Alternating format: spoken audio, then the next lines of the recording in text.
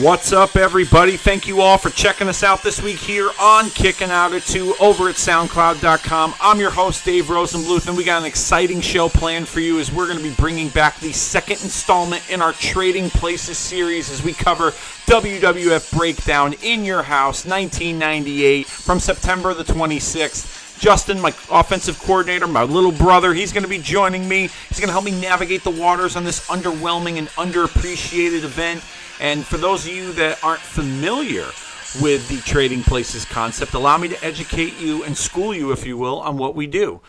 We take an event, and an event that really doesn't get talked about as much. Like I said, Breakdown's very underwhelming and underappreciated, and we flip the switch. We change the results of each and every match, and we try to map out where those particular characters and what direction those storylines could have had in a realistic fashion without resembling fantasy booking, because pro wrestling podcasts is just littered with fantasy bookers, and I would like to be part of a movement that results in no fantasy booking in pro wrestling podcasts, because it's just taken over and it's become obnoxious. And don't get me wrong, I've fantasy booked myself. I've done it on other podcasts, but I'm just trying to do away with that because I feel like fantasy booking really upsets and disappoints a lot of fans that don't get the results that they want because they basically mapped out a storyline or a character's direction in their head, and then the results went the other way, and it was a direction that they didn't envision. So it sours the fan on the experience, and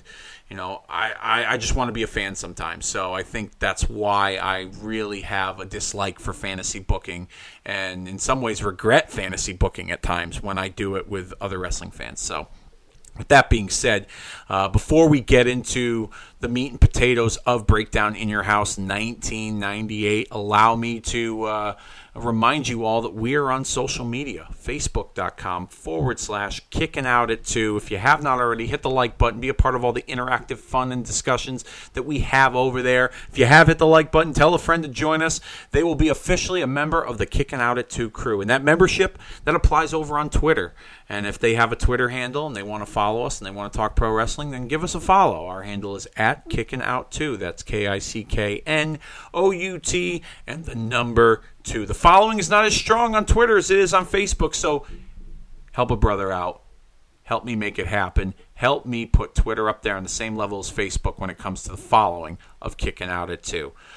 All right, got the social media plugs out of the way. Now let's get into why we're here. It's Breakdown in Your House 1998, and we're approaching the 20th anniversary this week of that event. Like I said, an event that really doesn't get talked about enough, an event, in my opinion, that kind of set the table for the direction that a lot of storylines and the main storylines on WWF television were heading into the tail end of 1998 and going into 1999 as we were heading into WrestleMania season at that time.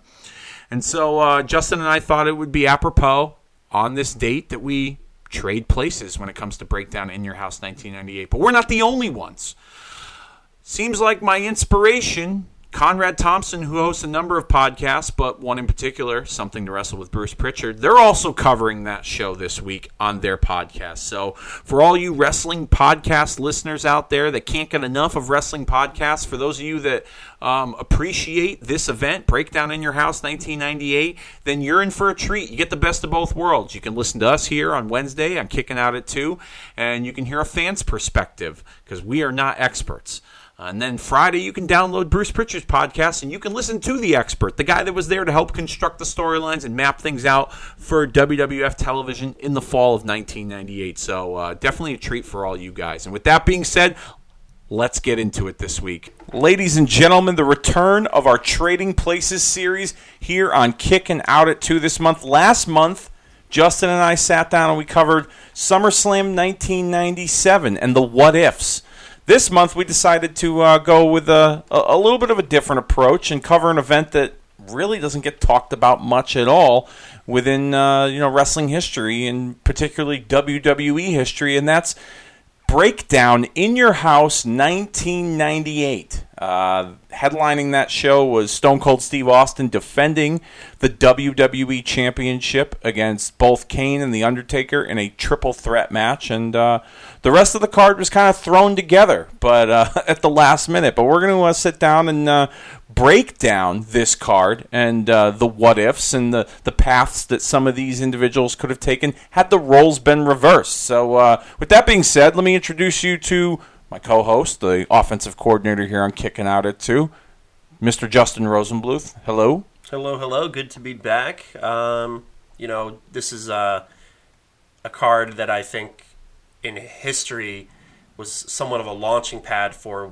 what the Federation was trying to set up for many months ahead, and like you said, often gets forgotten. But, a good card, I think, to revisit, to ponder what if, because like I said, directions were laid down and foundations for big stuff to happen that took the WWF into new places, and this is kind of an important show in that regard. This card is rather interesting because there's you said laid the groundwork down, and there's a lot of individuals on this card that big things happened following this event, not because of this event, but for a lot of these individuals, and we saw early flashes of what the future was going to hold for WWE at this time. Individuals like Edge, D'Lo Brown, obviously Mankind and The Rock, Val Venus, names like that, guys that had a bigger impact in the Attitude Era and moving forward. And some of the stuff on this card,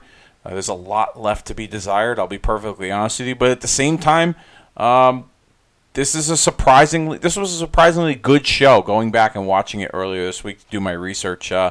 Let's kick things off with the opening match on this card, and I'm not including the Sunday Night Heat matches because there isn't any footage on the WWE Network for that, or is there? I'm not sure. Is there? Might be if there's episodes of Heat on there now, maybe. There could be. Yeah, you might be right. Actually, I apologize. I stand corrected. But the opening there's no. I don't know any for that for sure. But yes. No, that's quite all right. The opening match on the main card was Owen Hart representing the Nation still against Edge. Now, mind you, this event took place in Hamilton, Ontario, Canada. Both fellow Canucks. Owen Hart, as history would show, defeated Edge with a roll-up as a debuting Christian was outside distracting Edge. The announcers didn't know him by name at the time, so they didn't refer to him. But this match was a really good opening contest. And going back and watching it earlier this week, the audience was really on Owen Hart. Owen Hart was, beloved in all of Canada, but you got a lot of nugget chants towards him. He got a semi-mixed pop, I would say, coming out. But I was kind of surprised at the heat he was able to draw, even in Canada, knowing, the history with the Hart family in Canada. I think that's a testament to Owen Hart, and the skill that he had. If you think about it, not too long ago, probably a year and a half prior, he might have been the most hated man in Canada, due to his legendary rivalry with his brother Bret, Canadian hero, if you will. So, there's that backstory, that history there you could dig up that would probably help, create that heat and kind of foster that, rekindle that dynamic with the fans. But again, that's how good Owen Hart was. He was able to take the negatives of the circumstances the year prior with Montreal and being the sole survivor, the last Hart, if you will, in the WWF, and make that work for him in a way that, made him an interesting character again, because he could have gone down a bad path as far as, creatively speaking, what could have been, Well, I'll be honest with you. I was not a big proponent of Owen Hart in the Nation of Domination. If you want to talk creatively down a bad road, I didn't think that was, the best choice for him. But in hindsight, being 2020, looking back on it, he was in a war with D-Generation X, and he had nobody, and he kind of needed some people to watch his back, even if, Owen Hart's the character's morals didn't match the mission statement of the Nation. They had one common goal in mind, and that was to rid the WWF of D-Generation X. Good opening contest here, I will say. I thought it was very fun, back and forth, fast-paced match. And, both guys definitely, for working together for the first time on that scale, looked like they certainly knew what they were doing in the ring with each other. But like I said, history showed that Owen Hart defeated Edge with a roll-up, the same roll-up he used, by the way, against his brother Brett from WrestleMania 10. But how about you start this one off? What if the roles were reversed? What if Edge defeated Owen Hart in this match? What path would have Edge taken? Now, mind you, he just debuted in the WWF in June of that year, and he was kind of, I wouldn't say floundering, but they were still trying to figure out what to do with him. So, where would Edge have gone had he had been victorious over Owen Hart? Well, first I'll say I think this is one of those matches, just on paper, when you say it like that, and being an opening contest in the Attitude Era, those are two workhorses. Those are two Hall of Famers. Yep. Whether they're in there or not, those are two legendary guys who know how to work and know how to lay their stuff in and have a great, entertaining contest. So it's kind of cool and almost a what could have been. You say what could have been if Edge had the victory. What could have been if there was more to Owen and Edge at another level where Edge is a more established character. So I think Edge winning here, I think would have probably had a positive effect for Edge. I don't think it would have hurt Owen Hart too much. I think it could have, as it I think did very closely afterwards. I think it was to establish the association with Christian and the Brood, if you will. Yeah. Which in this time the WWF was the land of gang warfare. Yep. That would have been another logical matchup, if you will, the Brood and the Nation, and I think a guy like Owen Hart added that credibility to make them formidable outside of Farouk and The Rock. So I think it would have just brought the Brood to another level to present more enticing matchups. And I think it would have really made people. It would have turned heads having Edge, pull out that victory probably much earlier than it already would have eventually. Well, what's interesting about this scenario is that, and like a lot of these matches on this card, as we will go down the list later on, is that these matches were kind of thrown together. This was like a one-match show that was really promoted with, Austin and Undertaker and Kane in the triple threat match, and a lot of these matches were thrown together at the last minute. There was no indication on television in weeks prior that Edge and Owen Hart were going to be hooking it up and going at it. As a matter of fact, Owen was, I think, just kind of slowly stepping away from the Nation, if I'm not mistaken, at this point in time. He was doing stuff with Dan Severn. And like I said, Edge wasn't floundering, but they were still trying to figure out where he fit. And the Christian factor, for me, I think plays a big part in this scenario, in this role reversal, if you will, this trading places. Because Christian, it appeared to me as a kid watching that, and we'll touch upon this later in the Gangrel match with D'Lo Brown later on in the card, but Christian and Edge, we were still trying to figure out their association. We didn't even know who Christian was. We didn't even know his name. That's true. At that one time. So his appearance in the closing moments of this match to distract Edge, I felt like creatively, I wouldn't say it was counterproductive, but it kind of contradicted the way that they were depicting the story. It felt like, and people could disagree, whatever the case may be, but I felt like if Christian's character is going to distract Edge and cost him the victory, only for later on to find out that that's his brother and they are a part of this, they'll eventually join up and be a part of this group, the Brood. I didn't find the logic in Christian distracting him to cost him the victory. Now, we know that eventually later they all became the Brood with Gangrel, and but that was just kind of like very, I don't know. I felt like there was something there in the mystery behind the association, and they didn't drag it out a little longer.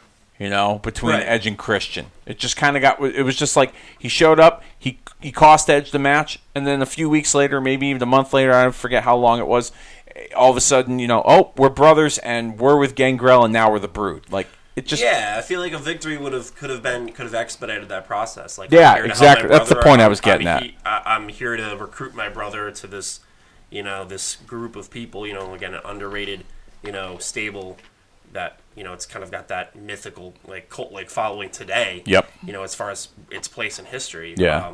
History treats the Brood a lot kinder than their existence. Or maybe just their theme music and the entrance itself. Course. Oh my God, yeah, it's legendary. But I think, you could have gone that route with Edge getting the victory and a debuting, Christian or mystery associate that is at the time, essentially beginning that recruitment process. But at the same time, I think maybe they were skittish of giving Edge a victory so early in his career without really kind of establishing that credibility. He could then get victories later with the Brood behind him, if you will.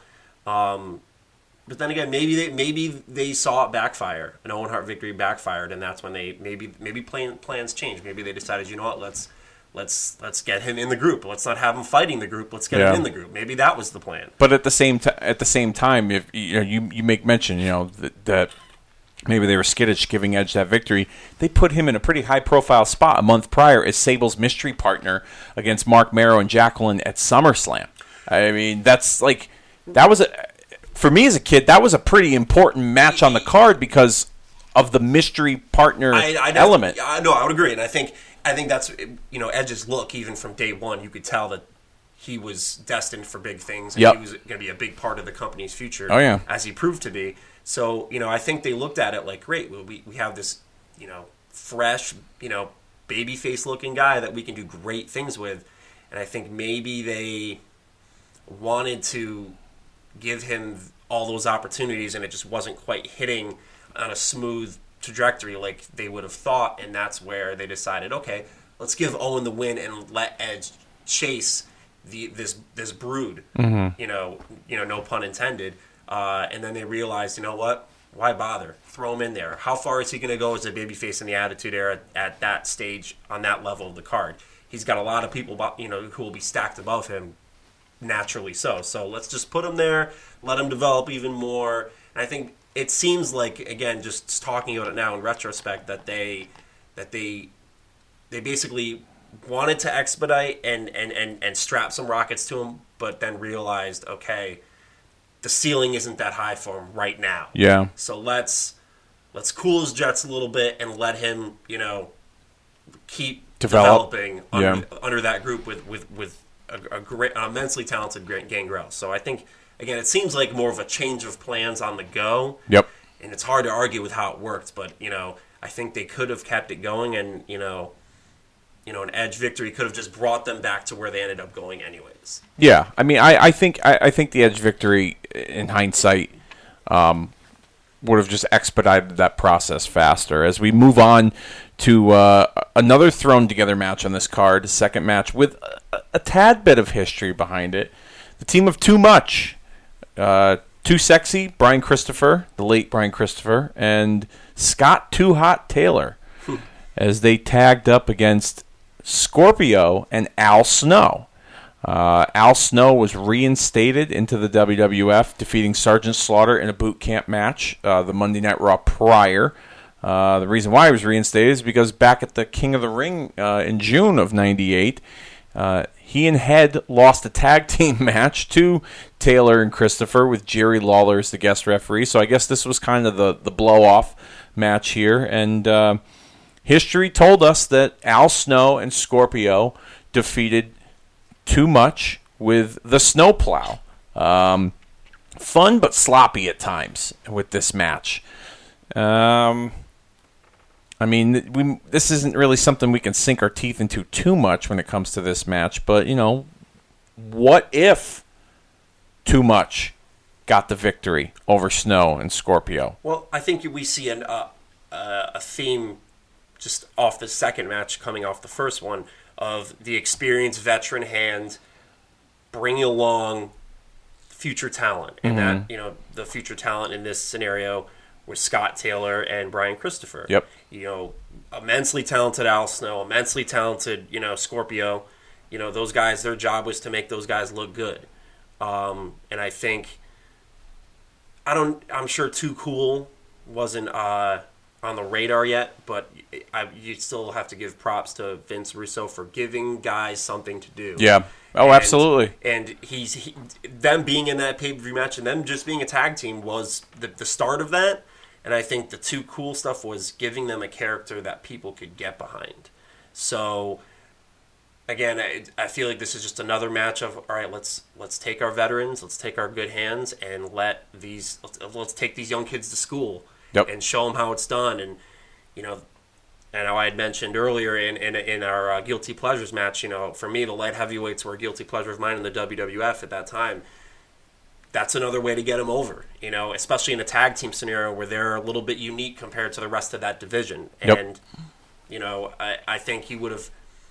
The ceiling, I think, would have been difficult for them to crack in that regard, too. That's, I think, why they ended up getting those Too Cool characters and that gimmick, because...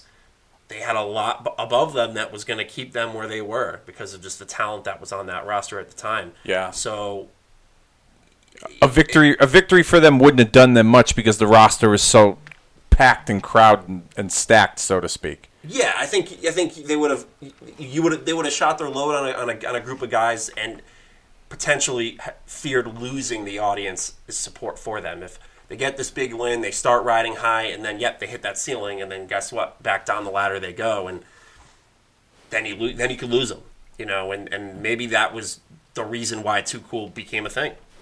Because, you know, you hit that ceiling and you go, all these wins, and then it's, we really don't have much for you beyond this, so let's give you these characters, and Too Cool, much like the Brood, kind of, you know, have a place in people's hearts in wrestling history. Yeah. Let me ask you something. When I was watching this match, and I was watching Christopher and Taylor kind of interact with each other, they were very, obnoxious in their behavior, in their entrances and, the pre-match rituals and things like that. And I don't know why, but and maybe it's just a Southern thing, but to me, when I looked at them, I thought, like, how good would they have been with a Jim Cornette as like their manager during that time frame? You know, I was trying to think, like, how could they, because Cornette at that time, he had been not reduced, but I'd say limited to a backstage role. He at one point had his new Midnight Express with Bob Holly and Bart Gunn, Bombastic Bob and Bodacious Bart, and that didn't seem to really resonate with the Attitude Era audience of the WWF at the time. But what could have been with, if a Too Cool victory, or Too Much, I should say, because they weren't too cool at this point, what would they have done, and then add Jim Cornette to that mix? I think that's a very interesting idea to ponder. I think those guys were immensely talented and probably could get over the more workhorse idea of a traditional Southern tag team more so than Bob and Bart, as good as those guys were, at least maybe Bob Holly. But I think you have fresh people. You know, they were trying shit that you could never try again. Oh, yeah. Never duplicate again in the Attitude. Yeah. They're just throwing shit on the wall for the sake of doing it. Yep.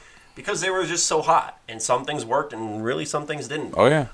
So they were just fresh faces, you know, not just in that light heavyweight division that I, look back on with fondness, but, just in general, they were just new people in the game. You know what I mean? This was the Attitude Era. This whole year was the rolling out of this new WWF, of this new cast of characters, this youth movement. Yep. And those guys could have been a very big part of it, even more so. I mean, they were a big part of it later on, obviously, but in this incarnation of their group with a guy like Jim Cornette, man, they could have broken through a ceiling, I feel like. Now that you mention it, that's a very interesting concept, a very interesting scenario to ponder. And what do you think of Al Snow? Because I remember at 14 years old, 15 years old, whatever I was at the age at that time in 1998. I'm 35, so yeah, I was 15 years old at the time. I remember the cult-like following Al Snow had from that ECW audience with the head character, the head gimmick going into WWF. And I felt like because it was so strong that at that time, Al Snow was destined for more. I felt almost like, yeah, he had to get to start his way up, I guess, or restart his way up into the WWF with these matches with like tagging with Scorpio and things like that. But I felt like, I'm not saying Al Snow would have been the WWF champion or even competed for the WWF championship, but I feel like Al Snow, because he had that cult-like following and that ECW audience behind him in the WWF's Attitude Era, that like he could have been a bigger deal and more important than his character was portrayed. He could have been, at least for me, at that time at 15 years old, I thought like, well, why aren't they doing more with Al Snow against Vince McMahon? Because they had, depicted that narrative that it was Vince McMahon and the machine, the corporate machine of the World Wrestling Federation that was preventing him from succeeding.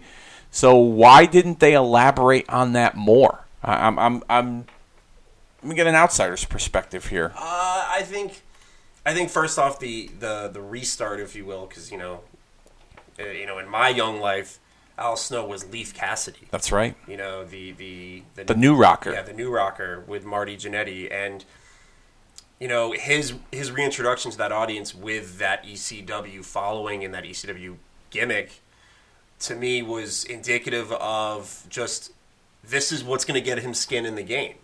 This is what's going to bring him to the table. You often hear now, like, oh, when they release a guy, we have nothing for you.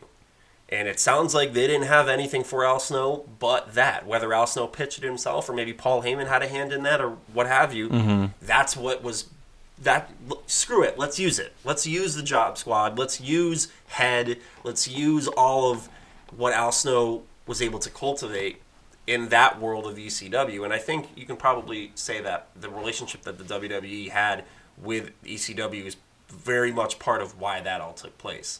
And I think Vince McMahon probably looked at a guy like that and seeing, whether it was him or other people, seeing the reactions he got, in the bingo halls, and said, you know what, that can work here. Let's even if it was just for one moment, one day of, I want that audience buying little toy heads and just bobbing them up and down, the visuals, the production value that Vince McMahon provides. I think Vince McMahon said, if I could just do that once, then I think it would make for an even better visual than what is on the TV screen on Paul Heyman's show. And I think it just adds to the variety of the show. Okay. And in that place, in time, it's just trying new things. And I think the guy could work, so that's great. Yeah. Now he has a character. Cool. Let's do something with it. Okay. And I think you say, why couldn't he do more? I think it goes back to what I was saying before about other guys. The ceiling was only so high for so many people. That roster was stacked. You go back to the 80s, and you see all the talent that was in that era of wrestling. Yeah. Why couldn't it be more done with those guys? Even some, the Bushwhackers are a legendary tag team, and look what they became, in the WWF. Well, how far could they have gone? You're going to have them compete with Demolition, the Road Warriors, the Hart Foundation, on a serious level? You can't.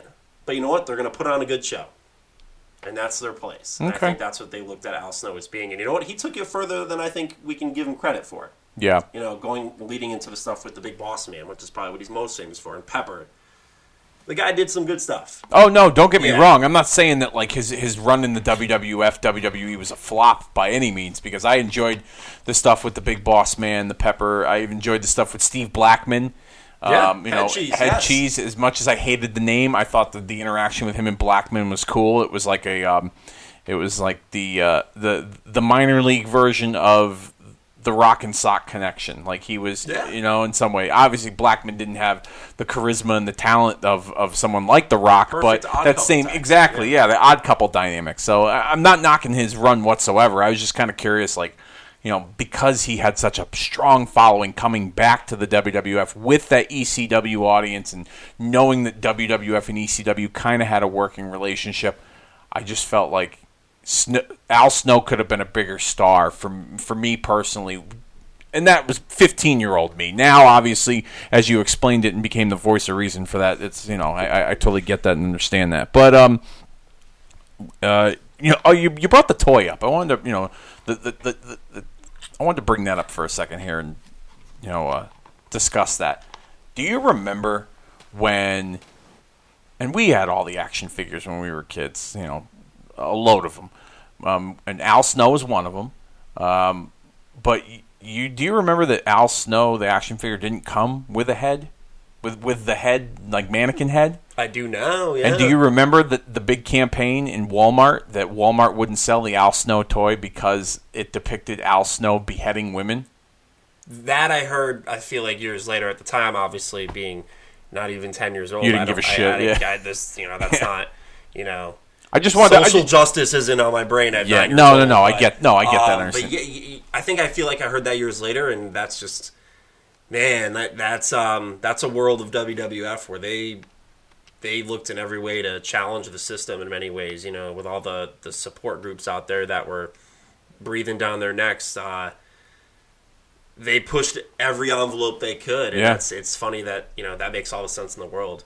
That you could probably see Vince McMahon sitting on the 4th floor of Titan Tower, going, you know what, I'm not dying on the hill of Al Snow. Yeah, you know what, he's great, he does good work, but you know what, our Stone Cold Steve Austin toy sells 30 times as much more than he does, and it makes up for the fact that Al Snow doesn't have a little head accessory.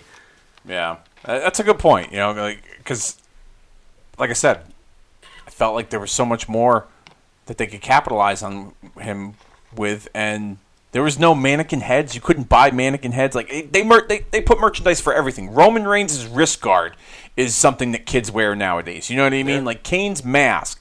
They merchandise the shit out of everything nowadays, and I felt like as controversial as that content was in the Attitude Era, that why didn't, and like you said, they pushed the envelope with so much stuff with DX and Austin and The Rock and all that stuff, that why didn't they push the envelope further with a guy like Al Snow and sell those mannequin heads? I think they would have done that now. Like you said, they just sell everything and anything now, as they did then. But I feel like even then, I keep going back to, like, they have the roster, they have the guys they're running with, and that handful of guys, that's the money they're dumping into to maximize their profit. So they're, I feel like, and again, I'm not, a businessman in any stretch, but I feel like that's probably a lot of the thought behind it. Like, well, who's Al Snow to the head of merchandise in WWE?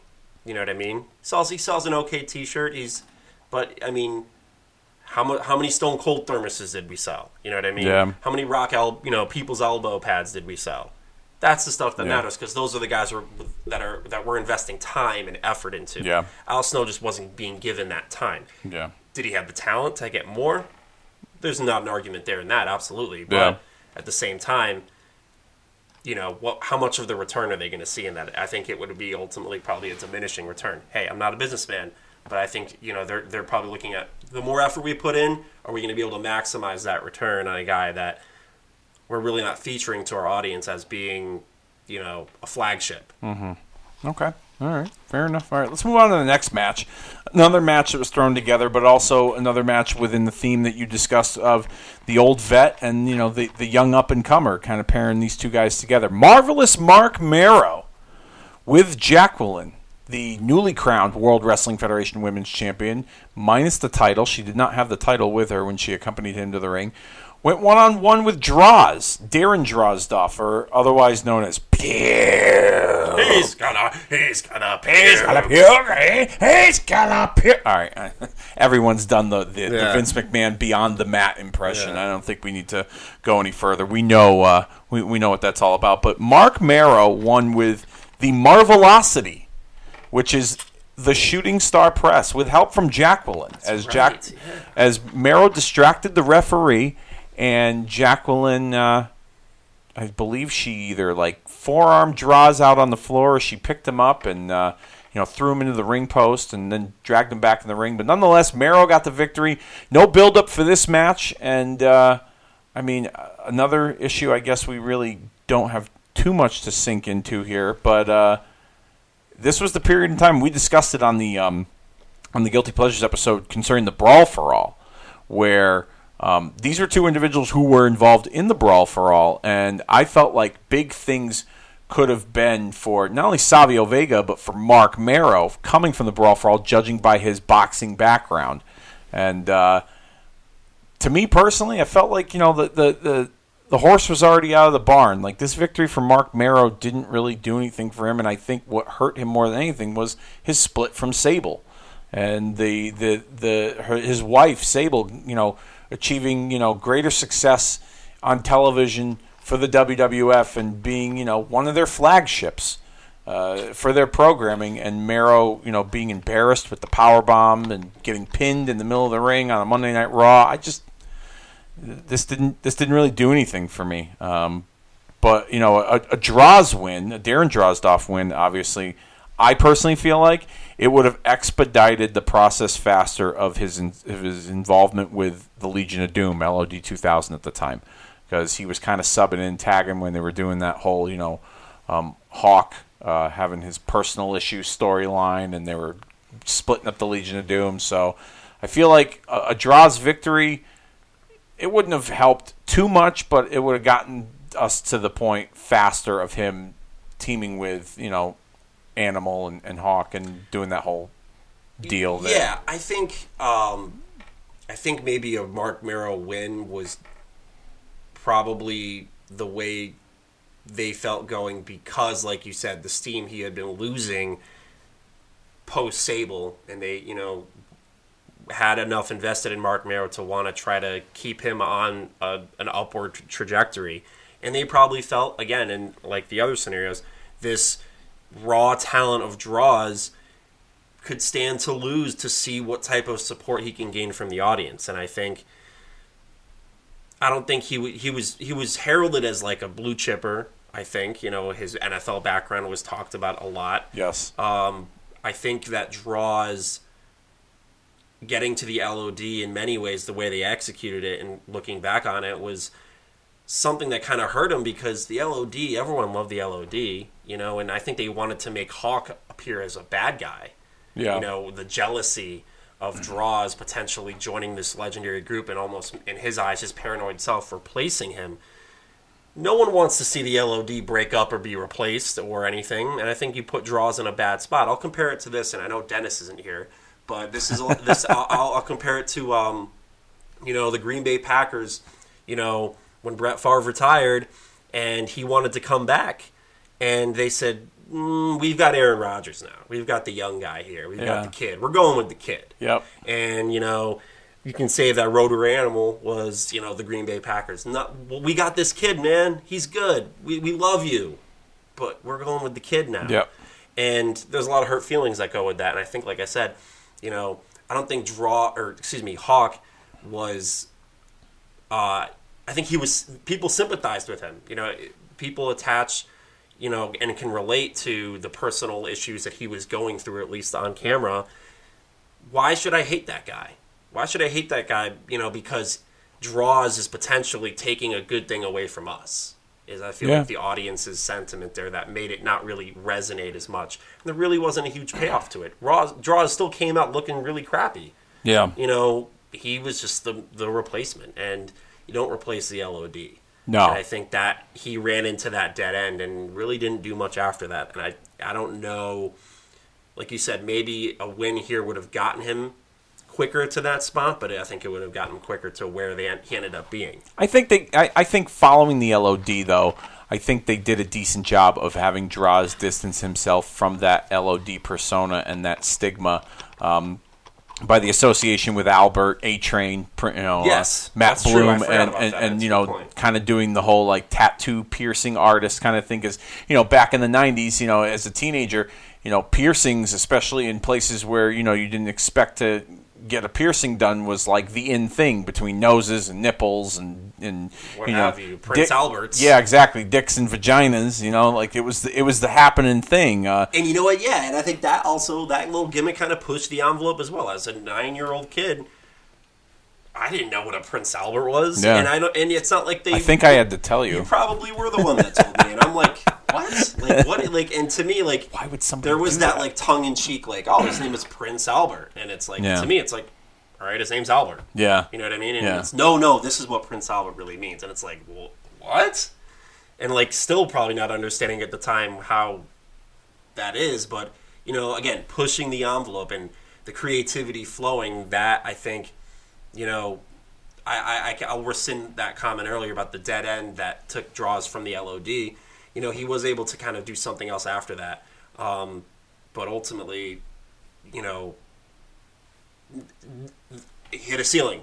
Yeah. You know what I mean? Lots of ceilings we're seeing here. As great as that WWF Attitude Era was, you know, everyone played their role. You know, and I guess the ceiling's probably a derogatory term. It's his role was to be there, you know, and it's up to him to make the best of it. Yeah. And I think he made a pretty good go of it. Now, do you think you mentioned, you know, the Mero victory could have been, you know, their way of, you know, trying to make up for the stuff going on with Sable and how Mero's character was made to look pretty silly.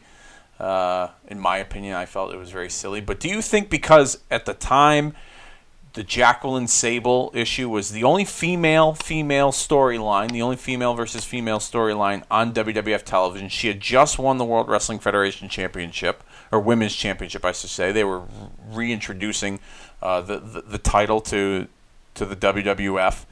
Do you think the Mero victory was done to not make Jacqueline's association look bad because she had just won the championship and she was in a high-profile storyline with Sable? Like, as a kid, you would think, at least for me at 15 years old, I would have thought to myself, you know, what's the women's champion hanging around with this fucking loser that loses all the time? You know what I mean?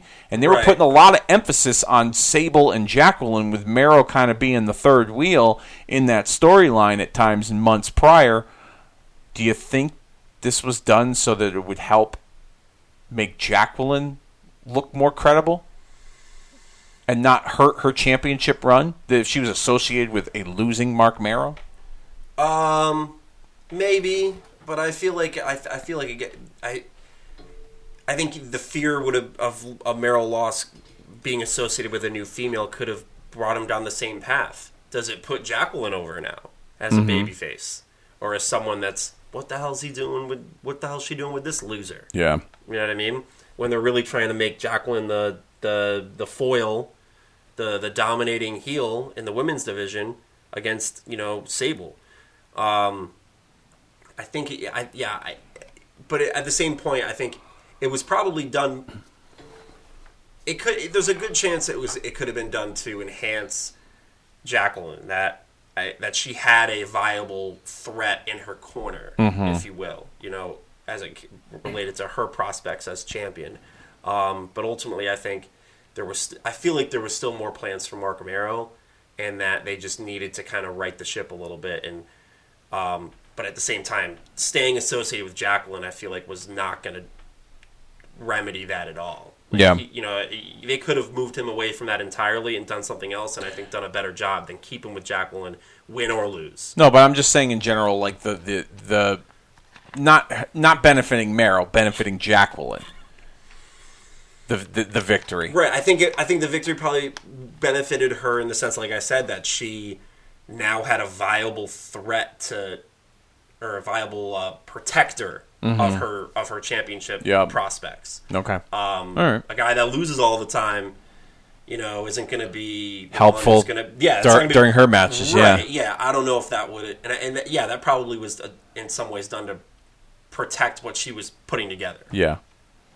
Another match here, another thrown together match, but surprisingly, I enjoyed the match watching it back. Blackjack Bradshaw, going one-on-one with the man they call Vader in a Falls Count Anywhere match, as Jim Ross would say, and he didn't say it on this show, but that is bowling shoe ugly. Slobber knocker personified when it comes to this match. Bradshaw at the time was another guy that was, I think, trying to find himself. He was tagging with Terry Funk, and at one point he had turned on Terry Funk, and he was just kind of in a singles role. I think he was I think they were doing the storyline where he couldn't get along with anybody, but he was forced to tag with people, and he tagged with Vader once, and they didn't get along, and it turned into this. Seems like nobody likes Bradshaw. Yeah. But seems like a nice guy. Yeah, I met him once. Wasn't very nice, but I met him once. Or actually, I shouldn't say wasn't very nice. He seemed very short and cold with me. Okay. Not particularly thrilled to meet a stranger like myself. But anyhow, with this match, this was a Falls Count Anywhere match. No disqualifications, no countouts, no real build-up for this match. Like I said, I think they tagged once and they didn't get along, and it came to this match. The pre-match interview is pretty funny because you saw, clean-cut Bradshaw, just shaved his, beard and goatee, trimmed up his hair a little bit, still the jet black hair, standing next to Michael Cole. And of course, we know the who would have thought years later? Exactly, probably the frosted tips, Michael Cole. Actually, he didn't have frosted. He didn't tips. have them. No, he didn't have. No, he did the frosted tips. It's sad that I know this, but he did the frosted tips, I believe, like a couple of years later. I want to say like he debuted the frosted tips at like Royal Rumble 2000 or WrestleMania or something that year. You end up being right. I don't know how much time you have on your hands, but I know exactly. Well, I had a lot of time on my hands before I got married. So I will say I think that Bradshaw is inherently, or at least aesthetically compared to, or in many ways, is like a clone of Stan Hansen, and Vader and Stan Hansen is classic stuff. If people haven't watched it, there's the famous match where Stan Hansen he popped Vader's eye out of his socket. Yeah, I think you got a guy like Stan Hansen to compare him to, where I feel like maybe that was someone that Vader would have liked to have worked with. That's just his jam. That's his style. Very physical. Let's just go out there and throw bows and mitts and just see where it lands. Yeah, and again, going back to that veteran, bringing along the young guy. Not that Bradshaw was fresh, but Bradshaw in that iteration was fresh. Yep. Let's try to get this motherfucker over. Let's get him, take a beating from the man they call Vader, the Mastodon, if you will. And I think that was another go out there and kid, and let's see what you got. It was definitely a physically hard hitting match, sloppy at times, but. The victor in this match was Bradshaw with a hangman's neck breaker. He delivered, 2 or 3 clotheslines from hell, and at one point, I could be wrong, I might be overthinking this, but if you go back and watch it on WWE Network, I believe it was after the second clothesline, the first or second clothesline.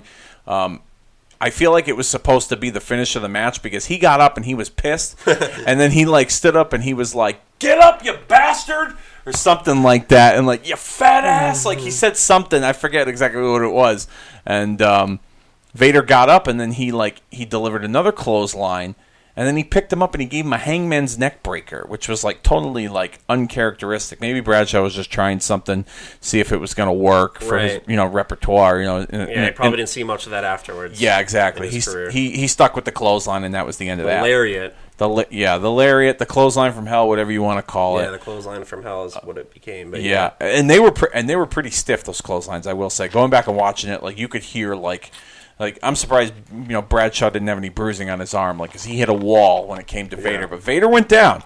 But overall, it was a physically hard hitting match. Like I said, sloppy at times.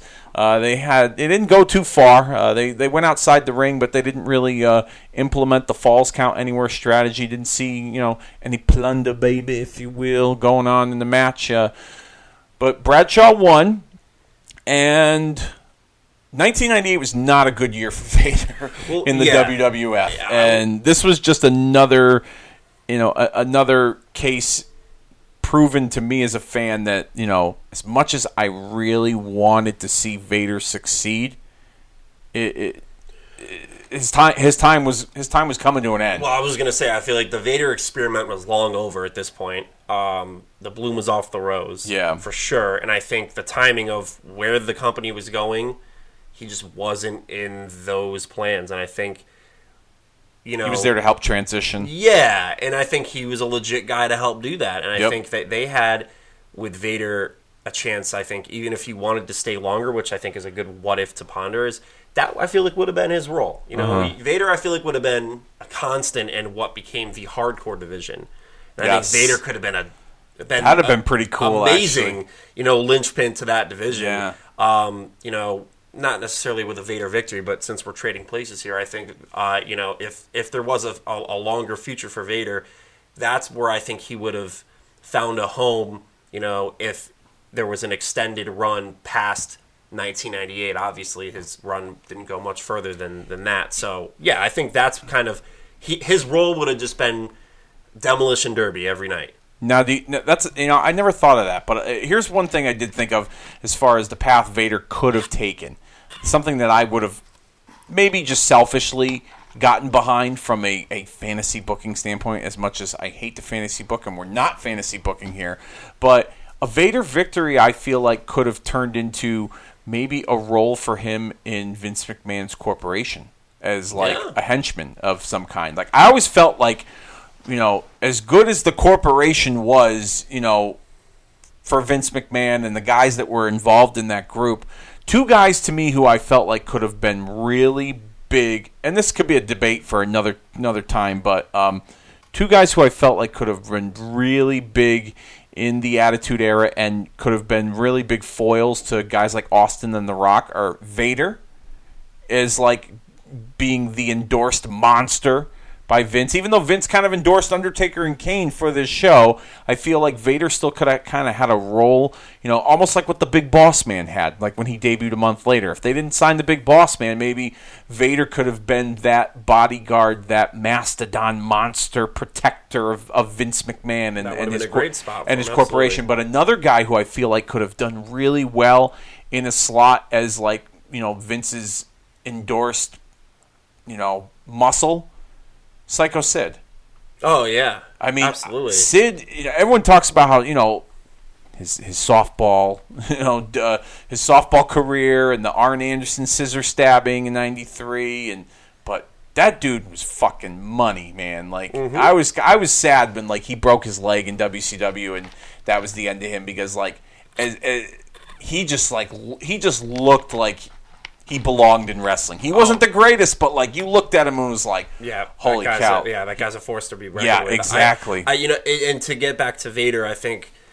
Yeah, not to get off topic here. What if, a post-Vader run after this, for the sake of trying anything, in the spirit of it this time, what about a babyface Vader? Even almost a comedic Vader? Like, how do you think that... Like a Hacksaw Jim Duggan kind of comedy?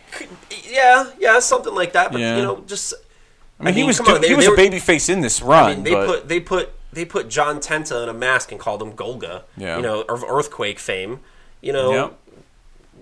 Something could... the guy had talent. Oh, yeah, I mean? Absolutely. So, like, that would have been interesting to see, if, again, the Attitude Era was a hard left turn for everybody. Yep. You know what I mean? Stunning Steve Austin, the ringmaster, became Stone Cold Steve Austin. Rocky Maivia became everybody, The Rock. Yeah. Everybody just put on these new costumes, if you will.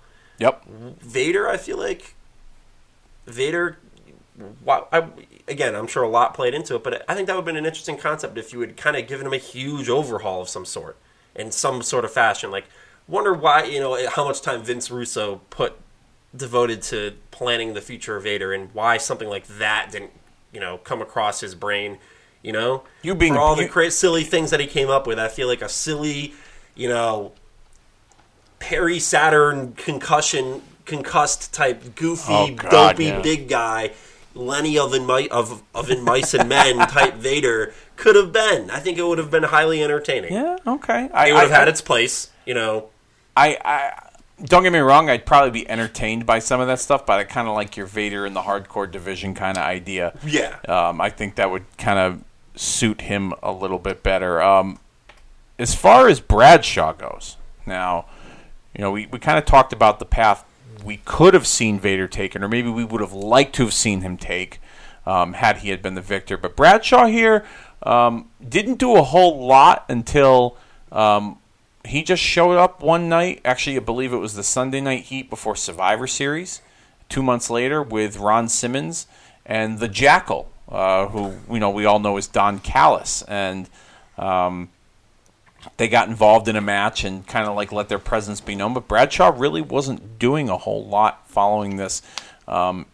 This victory. Of course, later he would, him and Ron Simmons, Farouk would be the Acolytes in the Ministry of Darkness, and then eventually be the Acolyte Protection Agency, and we kind of really got to see Bradshaw's real personality come out, or one of his real personalities. But What if, now, we're not really trading places here, but we're kind of maybe taking an alternate route with the current, the victor here in Bradshaw. But what if we saw a JBL in the Attitude Era, in the height of the Attitude Era in 1998? Wall Street stock market tycoon, the J.R. Ewing of the World Wrestling Federation, John Bradshaw Layfield, following this. I think that would have been really cool. We know how it worked out, 5-6 years later. I think what made the APA work, at least, and probably more so understanding this now, is just how it organically just came together. They seemed so real. Yep. They didn't look like they were playing characters. And I know the cliche that's been said is, all those guys, that was them turned up to 100. The volume turned up. Yeah. And I think you got it's an that. Extension of your real personality. Yeah, and I think, I'm not going to, pontificate that that's what the best stuff is, because at least in entertainment, sometimes you got to go all method acting, and you got to be something you're not and play it really well. Yeah. That works for some people. In other instances, being who you are is what gets you over. But there was a sense of just this organic, that's that dude in real life type of appeal to the APA, or those guys. Yep. And I think that do you think Bradshaw had to go through that to get to JBL? Is that what you're saying? Like, do you think yeah, I think he had to go from one extreme to another in order to make that the opposite work? Right, but I also think too, JBL, that's who he is too. Yep. Very very articulate, very intelligent, intellectual person. Yep. The guy appears on stock market television shows, Fox News, all over the place, and I know his wife is very astute in that category as well. I think JBL.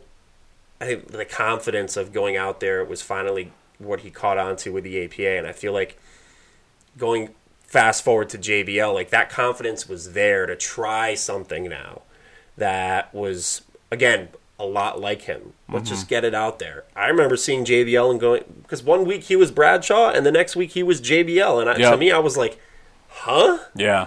It was that was a hard turn in itself. Yeah. It's like the dude, was in what's the movie with Aykroyd and Murphy, Trading Places. Trading Places, yeah. The dude woke up one morning and he was a Wall Street tycoon after being a homeless man. That's what. So to me, as I was becoming a smarter fan, I was like, that's just stupid, because I didn't know that's who JBL was in real life. Mm-hmm. But then I learned, wow, this dude's written books, he speaks at this, and he does that, and it's like, wow, okay, that guy, again, an extension of who he is. Yeah, I'll let him balance my checkbook, absolutely. Yeah, no doubt. I think he did need to go through that APA, and I don't want to say phase, because honestly, as great as JBL was, in my mind, the APA is where he's going to be laid down in history as an all-time great. You think so? Oh yeah, absolutely. You don't think people will remember him for his JBL stuff? To if you're going to put him in the all-time great category, that's the one moment.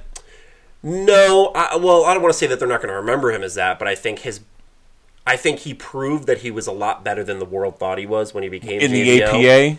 No, with JBL. Oh, okay, all right. I got you. We were conditioned to believe him to be this mid-card guy forever, and now I'm supposed to treat this guy like this. It took a while for him to get there, and he accomplished it. Me as a fan, too. I'm not going to lie. He accomplished it. This just shows you how good he is. I think that just, I guess by virtue of that's where he hit it off first, the APA is, that's to me who he is. Yeah. And it's cool because I know, at these Raw reunion shows, he'll come out as the APA. Yeah. Meanwhile, that prior Friday on SmackDown, he was up wearing the headset as JBL, and no one cared. Yep. No one tried to make sense of it because we loved Bradshaw. Bradshaw in the APA. So I think that's where he's going to have the most endearing, respect from fans is through his APA work, for sure. Okay. And that's not to discredit his JBL work, because like I said, he, went well beyond, I think, most people's expectations coming from that to be, up until recently, the longest reigning WWE champion in the history of SmackDown. Wow. Okay. I mean, I'll be honest with you. Not to get too far off course here, but the JBL character, like many wrestling fans in the beginning, I was like, how am I supposed to take him seriously? And he's going to wrestle Eddie Guerrero for the WWE Championship? Like, when all of a sudden did he deserve an opportunity at the title? Exactly. But I will say this: throughout that run, there were certain periods of time throughout that championship run where I was like, he grew on me. The first point was the match with Guerrero, the first one, when it was that big bloodbath at Judgment Day in 2004. Legendary. And like how like in such a short period of time, he had no affiliation with Eddie Guerrero on television. He was not the JBL character, and in like a 4 to 6 week time period, in an era of wrestling where wrestling was so fast paced when it came to storylines, and you had to get the results yesterday of the big payoff, and I hate to use this term because I've heard this before, they slow burned. I know a few people that have used that term before, and it drives me nuts. They slow burned this turn.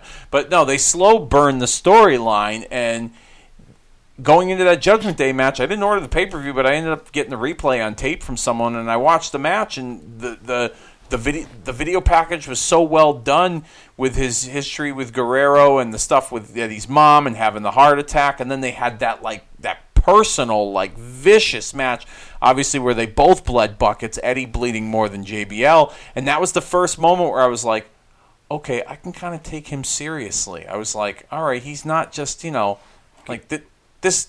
It was like starting to grow on me. Yeah, and then over time, other matches and other parts of his character and things that his character did had really grown on me to the point where when he lost that belt against John Cena, I was like, as much as I liked it, I was kind of hoping he'd have this belt a little longer, Right, I was really kind of digging him being the chicken shit champion, Yeah, so that's just my take on JBL, and maybe that's why I feel like that character will be the body of work that goes down as, why that puts JBL in that greatest of, one of the greats of all time category. But at the same time, your take behind it and how people thought of him as a mid-carder only, and he had to be Bradshaw before he got to JBL. I could see why you think that, that the Bradshaw character and the APA is probably the best stuff that he's ever done. Anything else to touch upon when it comes to? We kind of talked about this one for a while. Bradshaw and Vader here from Breakdown. Another back, kind of in the same comparison as Owen and Edge. Another matchup where you if you could get the best of each of those performers and put them in the ring, would have been classic.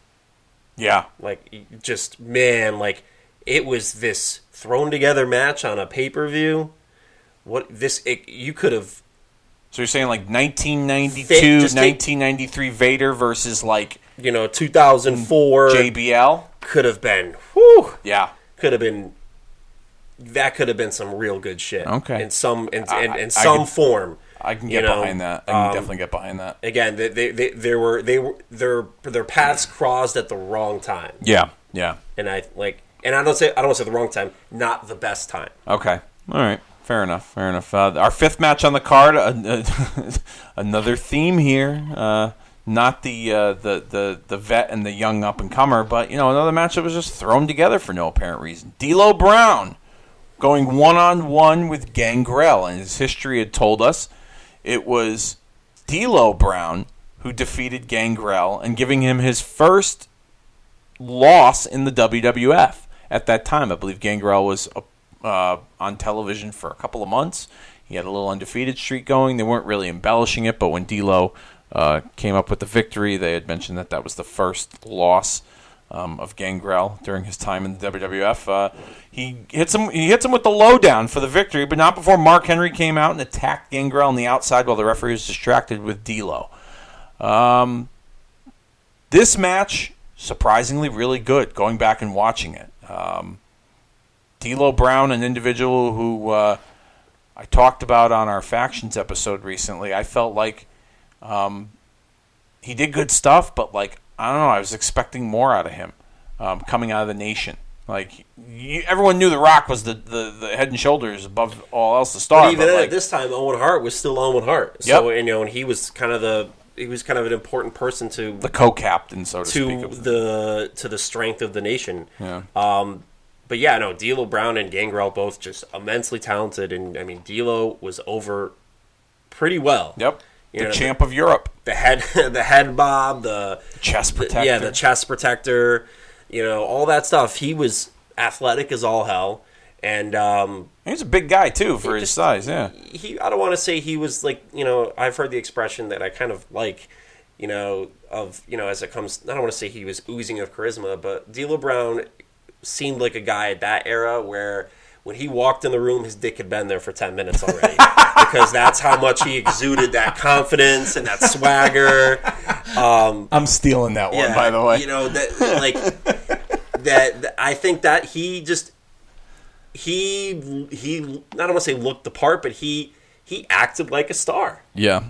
As badly as he was wanted to be one and probably was never going to get there, he played the role of a guy who thought he was cool and just, I don't say he was smooth, but he was D'Lo Brown, you know what I mean? Like, again, he presented himself like a star. Do you know what I think helped that? And it's just kind of popped in my head. Helped that persona of him, pretending or trying to come across like he's a star was the DX impersonation with the Road Dogg. Absolutely. Not too many people will remember the head bobble before DX impersonated the Nation, but when it was all said and done, and Road Dogg was stealing the show that night when they did that infamous impersonation, D'Lo Brown's head bobble, I feel like post the impersonation was more prevalent than it was prior to it. And you know what? I hope there wasn't any like reservations or question or hesitation to strip himself of that because he was poked fun at. Yep. He owned it. Yeah.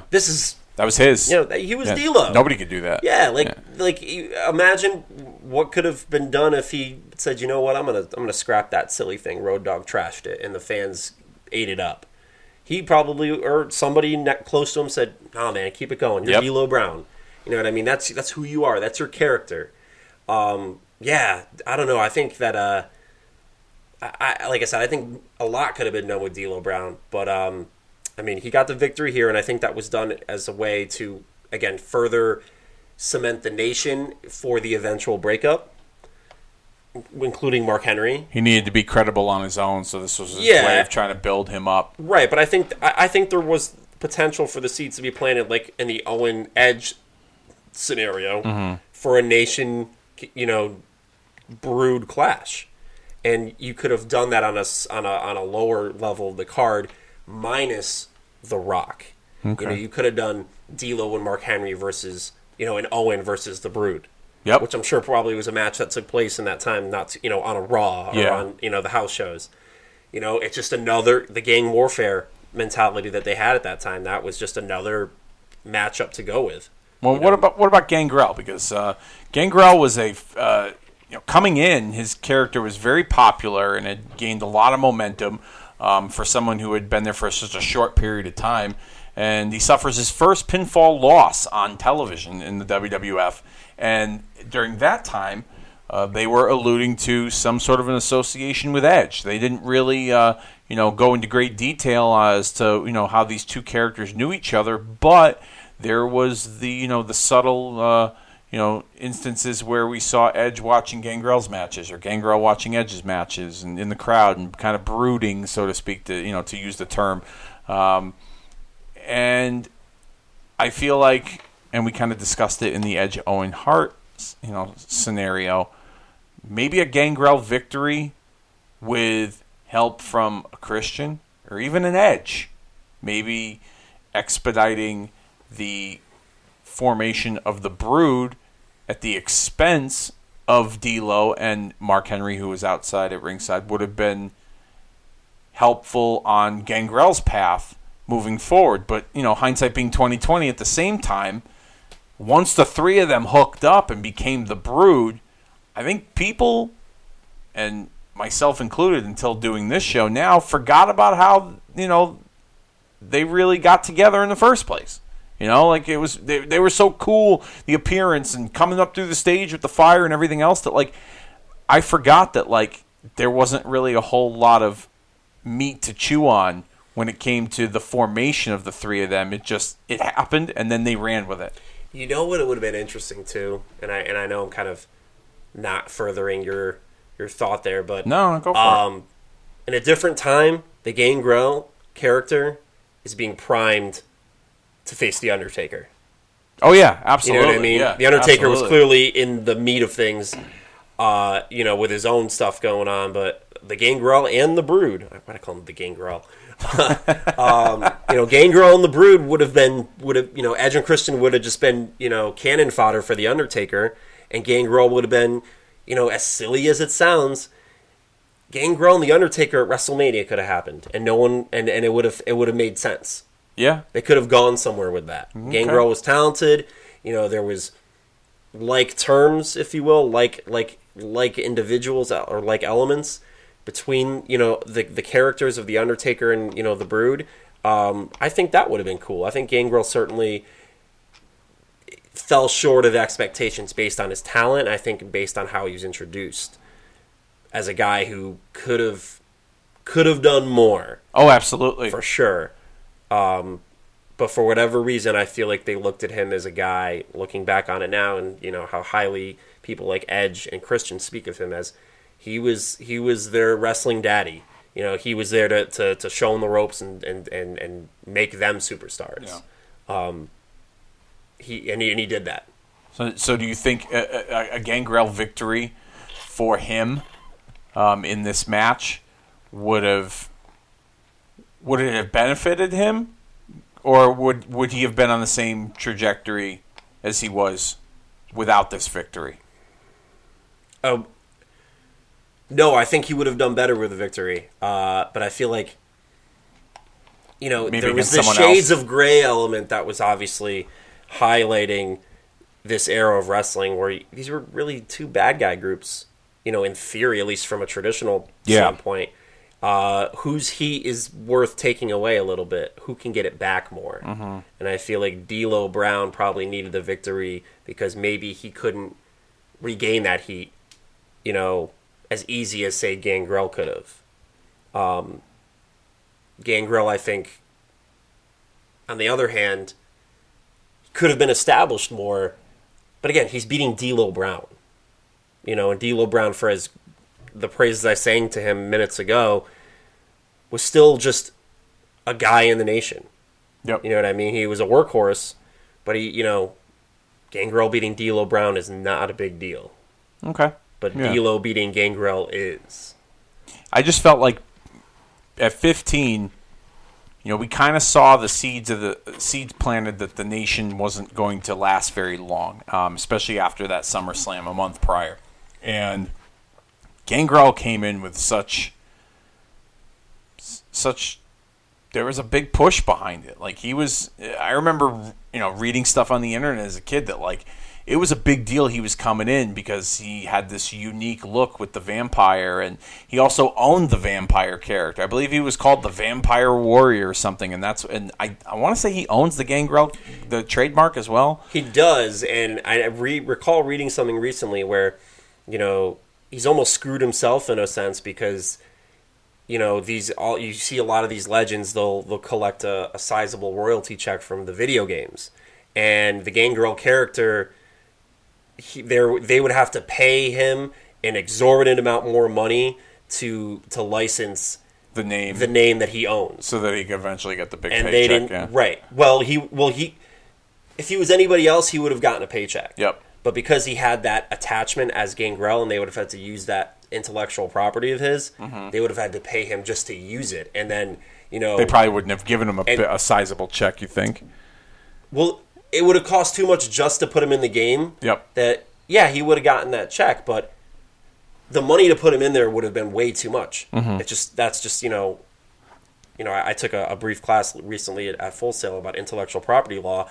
They would have had to pay him, or a deal would have had to been struck to allow them to use that name on a one-time fee, where he would have gotten paid a fat check, which they probably would be a lot of money, or he would have had to begin royalties off of the units of the game sold, which would have added up. Yeah. And he'd be still getting paid. Maybe he'd be getting paid $12 for, SmackDown Know Your Role, but, in 2018, but, it would have been a lot of money to shell out to put a guy in there that, again, they're not investing a whole lot in. It just wouldn't have made a lot of sense. And that's, again, he realizes you'll never see me really in that role or in a WWE game for that reason. My place in history is almost lost in that sense because, according to him, the amount of money they would have to shell out to make that happen would just be too much. Yeah. Next match on the card, we have a lot to sink our teeth into with this one. So get ready. Triple threat steel cage match. Ken Shamrock versus Mankind versus The Rock. Going into this match, this really started the night after SummerSlam when Undertaker and Kane just kind of wreaked havoc on the roster. And they had, put a beating on Ken Shamrock. Kane and Mankind had some issues, and of course Mankind and Undertaker had their own set of issues as well. And then The Rock, who, coming off this star-studded performance with Triple H in that ladder match at the month prior at SummerSlam, kind of taking a new attitude, a new approach, so to speak, as he goes to defend and stick up for D'Lo Brown, who's about to be attacked by Rock and by Kane and Undertaker. Excuse me. Shamrock eventually decides that he's more than just the Intercontinental Champion, and he'd like to be the WWF Champion. He kind of had his sights set on an opportunity at Austin, and Mankind was just Mankind. He was still riding high off of that infamous leap off the Hell in the Cell at the King of the Ring pay-per-view in June earlier that year. So the three of them really wanting an opportunity at the WWF Championship. The Monday Night Raw prior to that, three of them have a triple threat match. Undertaker and Kane get involved.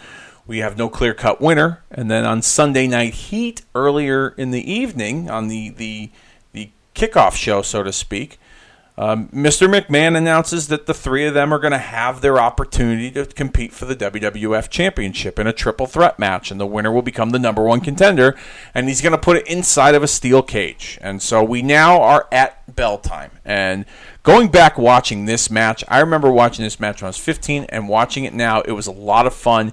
And this was the match for me where The Rock became my guy.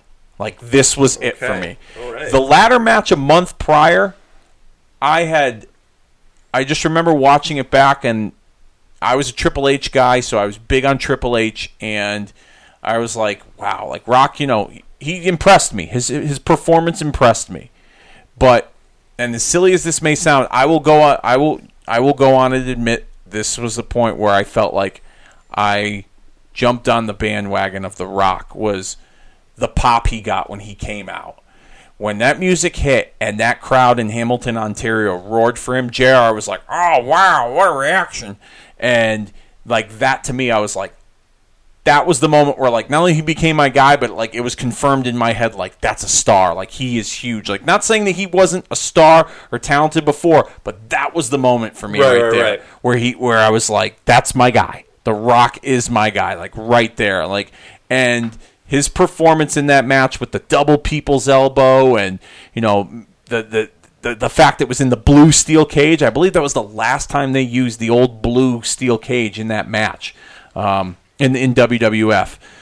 History shows it that The Rock won as he had pinned Ken Shamrock at the same time that Mankind was exiting the cage, but the referee counted the pinfall as the official decision. The rules were pinfall, submission, or exit the cage, and Rock won before Mankind could exit the cage. I think it was by a split second. Now, this is we got a lot to chew on here because there's three guys in this match.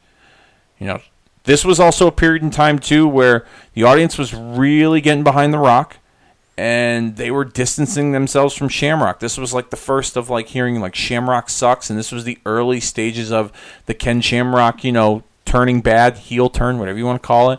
And, of course, they loved Mankind. So let's start off with, Rock wins, okay? And we all know what Rock did following this, and we can get into that in a little bit. But let's start with Mankind. Let's say Mankind got the opportunity to face the WWF champion from winning this match. Where does Mankind go following this triple threat cage match at Breakdown? I think Mankind continues to win the hearts of fans. He had that underneath quality to him, that common man, likable nature to him. Through all his demented, characteristics that people kind of got a kick out of and kind of, attach themselves to. I think you would have gotten to a point, and you know what? Is he gonna? He had already fought Steve Austin a few times this year.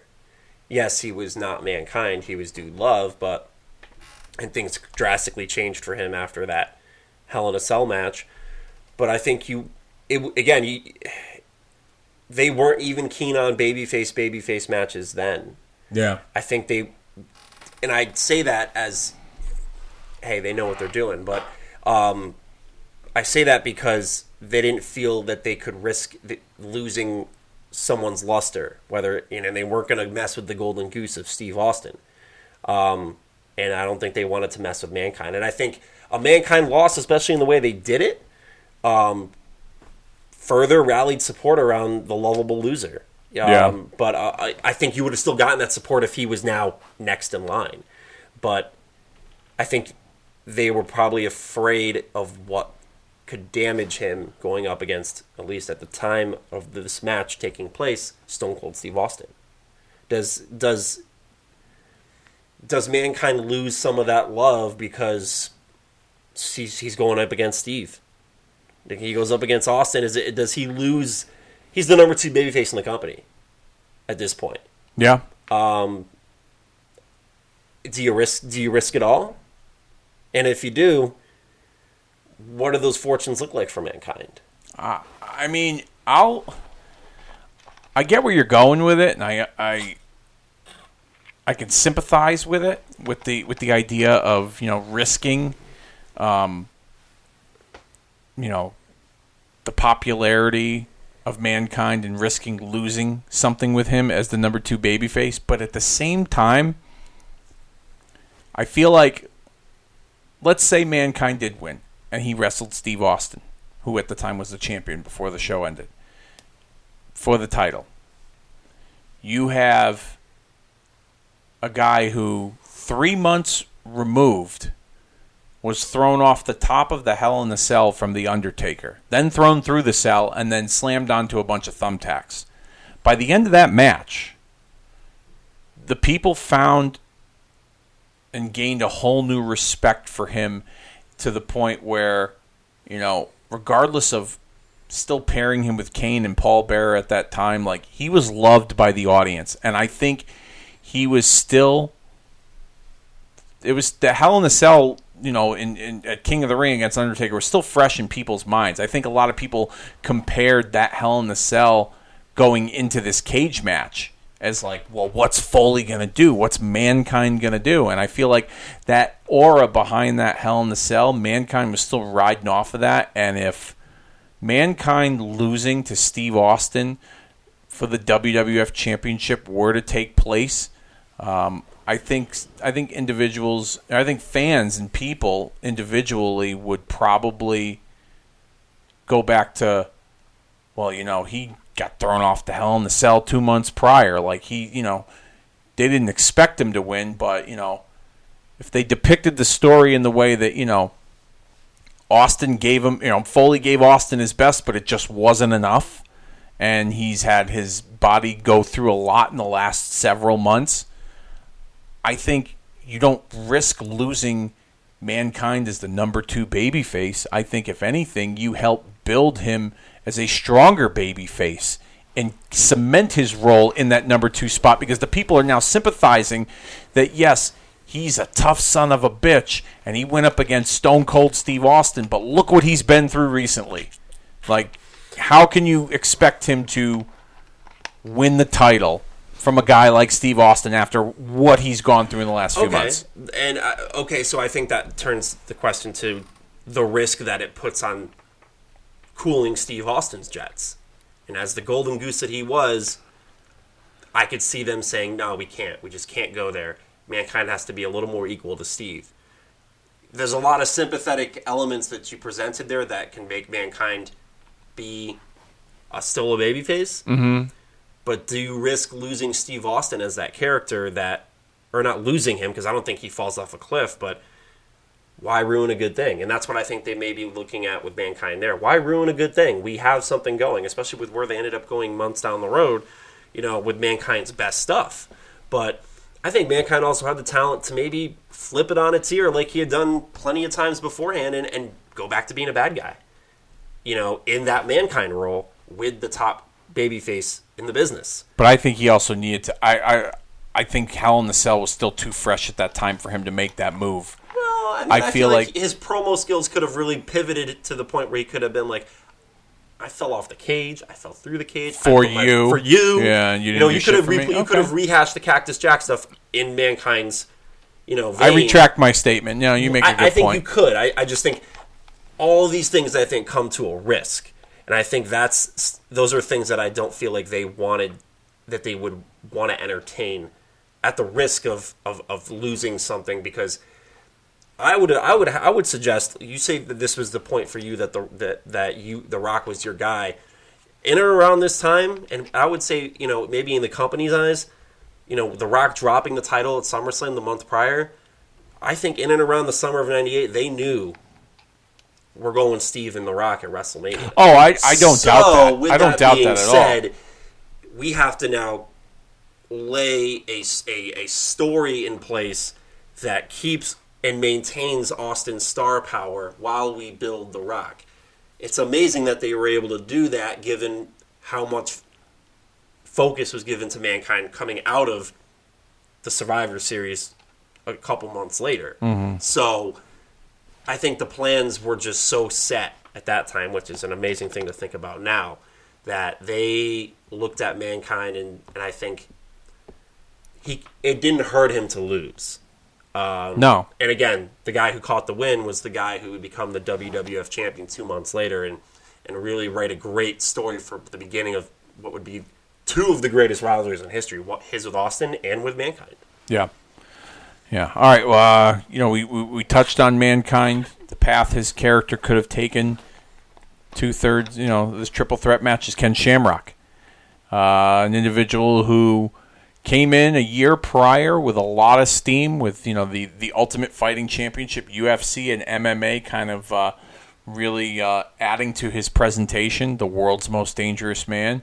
And I felt like at 15 years old that because of that aura and that persona that he was portrayed as, and being this shoot fighter in the WWF Attitude Era, why the fuck didn't he go after the title earlier? You know what I mean? Why didn't he wrestle for the championship earlier? He was so damn... He was... Believable. Yeah, believable. Like, I believed as a kid, as a teenager, that, Ken Shamrock could beat the shit out of Mike Tyson, and Mike Tyson was the baddest dude on the planet for a long... I agree with you. I remember when Tyson came in, and I was like... I know who Mike Tyson was, Everyone knew who Mike Tyson was. Arguably the most famous person on the planet, much less the baddest one. But, I was right in that boat with you. No, Ken Shamrock, to me, as much it was pontificated that Tyson was the baddest man on the planet, well, we've got the world's most dangerous man here in the World Wrestling Federation. That would have been a cool matchup. But I know we're going backwards here. Yeah. I think Ken Shamrock's fortunes, kind of like Vader's, where he was, to me, a very traditional, in the mold of what Jim Ross looks for in a quality star in the business, full of athleticism and toughness and legitimacy that harkens back to a Jack Briscoe or a Dory Funk, those types of guys. I think that he was just in the wrong era of wrestling. He made the most of his career, though. Let's make that clear. I think he was just in an era of wrestling that was just passing him by for, no pun intended, the oddity of what the Attitude Era was. People were just looking for something different. Ken Shamrock would have been great, I think, given the players that were on that team, so to speak. You could have done more with him, but again, let's put him. I don't know. Actually, it's hard for me to justify this because I think he was one of the unsung guys on that squad, and I think if he had won the match, it would have been a signal that there's more to Ken Shamrock than we're replacing him right now. Yeah. And I think not that this loss signified the opposite, but it was just the era he was in. You know what I mean? He was almost a caricature of being like that, roid rage guy at this point. Mm-hmm. So, yeah, I don't know. That's one that I wish that they could have gone further with, and I think a victory would have at least set the table for more. Shamrock and Steve Austin, I think, could have been a big fight at a pay-per-view. Oh yeah, and then they put it on Raw. Yeah, and it's not like I don't think. I mean, granted, Raw was a big deal back in the day. If you got a big match on Raw, like a big championship match, it was a huge deal. It's not like nowadays. We talked about the Mankind matchup with Steve Austin. I don't think a Ken Shamrock matchup on a high-profile pay-per-view and high-profile program is going to hurt Steve Austin. No. You know what I mean? In fact, it's going to endear him more to people for getting his ass kicked and being that never say die character. Yeah. That outlaw, if you will. Mm-hmm.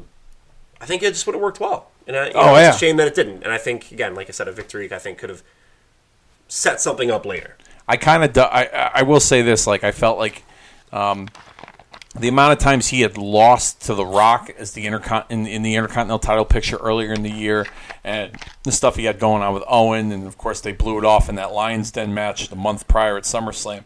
I felt like after that, there was something. He just needed something, to kind of stay relevant again, because I felt like he was just kind of treading water, so to speak, at 15 years old. Yeah, and it's funny because we talk about how much more they could have done with him. Yeah, they put him in the corporation, but you know what he became in the corporation? He just became someone to feed to Steve Austin. Yeah. And feed to Mankind. Yeah. And I thought he was better than that. That would be like putting... I don't even know why I'm going to say this right now, but that would be like, putting Brock Lesnar in Evolution. You know what I mean? Or putting Brock Lesnar in a faction against where he's just being fed. Yep. And instead of being the focal point. Yeah, right. And I'm not. I mean, Brock Lesnar doesn't have the eloquent ability to talk fans into the seats, nor did Ken Shamrock. But it seems like they didn't value those intangibles that Ken Shamrock had as much as they would later on or even beforehand. Yeah. And that, I think, speaks to the mindset they had in the Attitude Era. You know what's interesting about this match, too? Rock wins, okay? It was a great match. Clearly, the audience was behind The Rock. They were, they popped for Foley. He had a big spot in the match where he'd done the Jimmy Snuka elbow off the top of the cage, and he missed. To death. My God. Yeah, and whatchamacallit? I'm losing my train of thought here. Oh, The Rock wins the match, but then he never gets the title shot. He never got the one-on-one opportunity, and we'll kind of delve into that later as we discuss the main event, but I just found it dawned on me when I was watching the match. I was like, he never got that one-on-one opportunity, but we'll get into that later. Here's an interesting match, a match that had some pretty decent build-up going in, and I believe it was advertised. Like I said, this pay-per-view going into it had 3 matches advertised before the night of the pay-per-view, and then they just added all these matches on at last minute. But this one definitely wasn't one of those. Val Venus defeating Dustin Runnels. This was at the period of time where the Dustin Runnels character, he was kind of flirting that religious kind of vibe with the "He is coming" signs, and a lot of the references of scriptures in the Bible, and of course Val Venus was the complete opposite. Val Venus was the "Hello, ladies." What if "He is coming" was Dusty? I know that wasn't a thing that they This kind of went nowhere. Yeah. What if they already told the world that he was the son of the plumber? That's right. The original son of the son. Yeah. The plumber. That would have been cool. I mean, I don't think that was in the cards. What if he helped, whoever he was, help Dustin defeat Val? Yeah.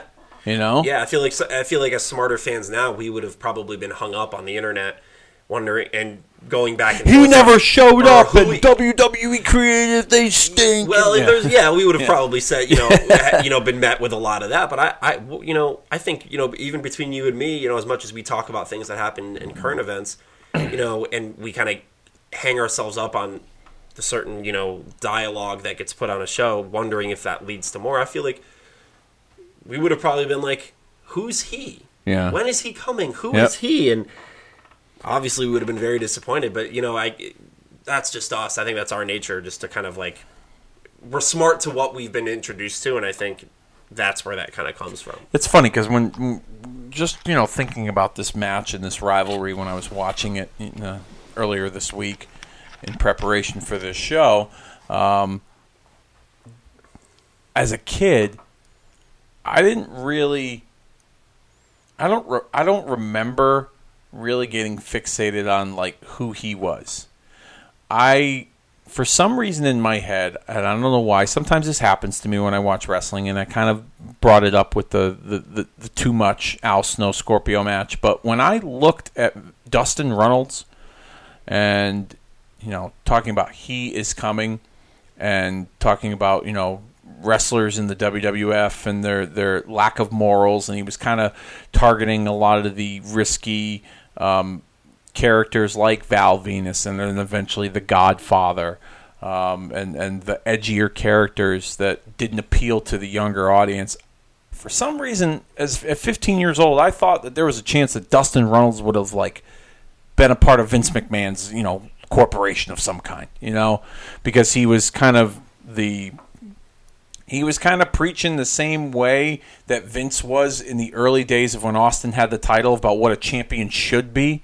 Dustin was preaching about morals and what other human beings should be and how they should conduct themselves, and not guys like Val Venus who commits complete adultery with his wife or ex-wife or soon-to-be ex-wife Terry Runnels, who was once Marlena. I mean, for some reason in my head at 15 years old, I was like, I could see Dustin being a part of the corporation or being with Vince McMahon, because at the time there wasn't a corporation. But it does sound pretty silly after I just finished my statement there. Well, no, I don't think so, because he was somewhat of a mercenary in a lot of respects. He kind of transitioned to a lot of these roles of sympathetic figure to, eclectic character that kind of didn't really care for other people and their thoughts on him, and, kind of playing on the daddy issues thing and acting out, if you will. I think that could have made sense. He wouldn't have been a formidable person. He would have just kind of added to the makeup of whatever I have to do to gain acceptance. Yeah. Not that he would have tried to make Vince his dad or anything like that, which could have it could have been something, but I think that could have been something that great hand, great wrestler. Yeah. One of the greats. Yep. Someone that could have been fed to Austin, for sure, fed to Mankind. Just a steady hand that could have been in the group to kind of be that bump machine. Yeah. It's weird because as much as fans did get hung up on the he is coming, in hindsight being 2020, looking back on it, obviously, it didn't seem that they had a serious plan. Win or lose with Dustin Runnels, it didn't seem like they had a real concrete plan as to what they were doing with this whole, Dustin Runnels, he is coming kind of storyline, which they eventually, he was Goldust, and he became Goldust again. Yeah. And everything that he was trying to shy away from at the beginning of this, transformation, with trying to shed, get rid of the Goldust persona from him, he eventually went back to it with no explanation, really. Yeah, it seemed like the direction was so haphazard and just so spontaneous that I think the only constant, in the rationale behind putting those two together, like you said, was the morality at play between, like you said, the clean cut, holier than thou person versus the porn star. The philanderer, if you will. But underneath that, at least from a backstage perspective, again, veteran, even at this point, old Goldust was a veteran now in the business, and Val Venus, a fresh face. Let's get this guy over, and that guy could work too. Yeah. You know what I mean? People seem to forget that, for everything that Val Venus will be remembered for, the guy could work. And I think that was another scenario where it was, all right, Dustin, go make this guy. Give him. I don't know how long that match went. Probably no more than 6 minutes. Yeah, it wasn't a very long match. Give him 6 good minutes, and let's see what the kid can do, because we got plans for Val Venus. Now here's an interesting scenario here. What if he that helped Dustin win and defeat Val Venus would become the right to censor? Yeah, that's very cool. That would fit. I think that would fit like a glove. A Dustin Runnels right to censor kind of storyline. I think that would fit well. I think that would fit very well. Yeah. And you could take someone like him and plug him in with 3 or 4 different guys that aren't really doing a whole lot on the roster. Would have been very consistent with the thought process they were having with a lot of those groups at the time. What if he that came was Val Venus? I'm trying to... Boing! Was that your attempt at a really bad joke? I mean, it's the Attitude Era, man. I mean, they chopped the guy's dick off on TV. That's true. You know what I mean? If they could simulate an ejaculation, which they have, brought to you by Super Soaker 20 million thousand. If they could, they don't put it past them to simulate an ejaculation by another performer in the middle of the ring. That is true. It would have been the worst payoff ever, but it would have fallen in the same chapter with the acclaim of such things like Katie Vick, that I think people would never forget for all the best reasons. But what about Sweet Jesus? You got a penis. Yeah. That's why they call me Sammy, baby. Yeah. That's my favorite Mark Henry moment of all time. Look. To be fair, there's no money to be made by having Val Venus be the one who came. I mean, despite the money shot. Yeah. I don't know. That's just a goofy, would have fit the time. I don't even know how you would do that, Or what? All right, now, I don't know. I just think that's too funny to let hang. Yeah, especially during that era. Yeah, I'm sure that's one of those ideas that definitely made it like across the table. Yeah. Well, bro. What if the guy who came was the porn star? That is like when the moment that Jim Cornette got up and left the room. God damn! You're gonna let this motherfucker run this business into the ground? My goodness, what the fuck are you doing? Thank you, fuck you, bye. He just storms out of the booking meeting, for real. That's the. Oh man, we know that conversation didn't happen because we would have heard about it for sure. Oh, Cornette would have told that story. Somebody that would have escaped that room. Cornette would have told that story just the same way that people discuss Disco Inferno's short run on the WCW booking committee when he came up with the idea of the evil architect Bill Ding, which I don't even know if that's true or not, but we'll discuss that for a later date. We didn't really touch upon Terry Runnels, who a few weeks prior appeared in one of Val's critically acclaimed films to reveal herself as his co-star. Eventually we saw, Gold Dust return about a month later, and the androgynous, provocative Gold Dust, really fitting into the Attitude Era. But what if they had expedited that process further? And then we've been using that term a lot on this week's show here, expediting that process. If Terry had, pulled the wool over Val's eyes, and we saw Gold Dust return sooner at Breakdown with help from Terry. Yeah, I would have dug that. I mean, maybe I'm 9 years old. I mean, yeah. You dug a lot at 9 years old when it came to WWF and wrestling. I mean, I wasn't hard to please. No, sure, absolutely. Yeah, I don't think I would have been sitting there, jumping on the internet and complaining about it like many of us do now. So yeah, I mean, why not? Yeah, I mean, that's that when it comes to Val Venus and Dustin Runnels. Actually, you know what? Before we get off that subject, I just want to get your take on Val Venus as a character, Sean Morley as a performer as a whole. I felt like another guy could have done more. He's in that Al Snow category. Hell yeah. And he even did some good stuff post Val Venus when he was Eric Bischoff's chief of staff as Chief Morley, and even in The Right to Censor, the stuff he did there. Why didn't Val Venus go on to bigger and better things? As much as they like to push the envelope, I don't think that Val Venus showing up on the Tonight Show with the WWF Championship with his towel, promoting the next thing to happen in the WWE universe that didn't exist at the time.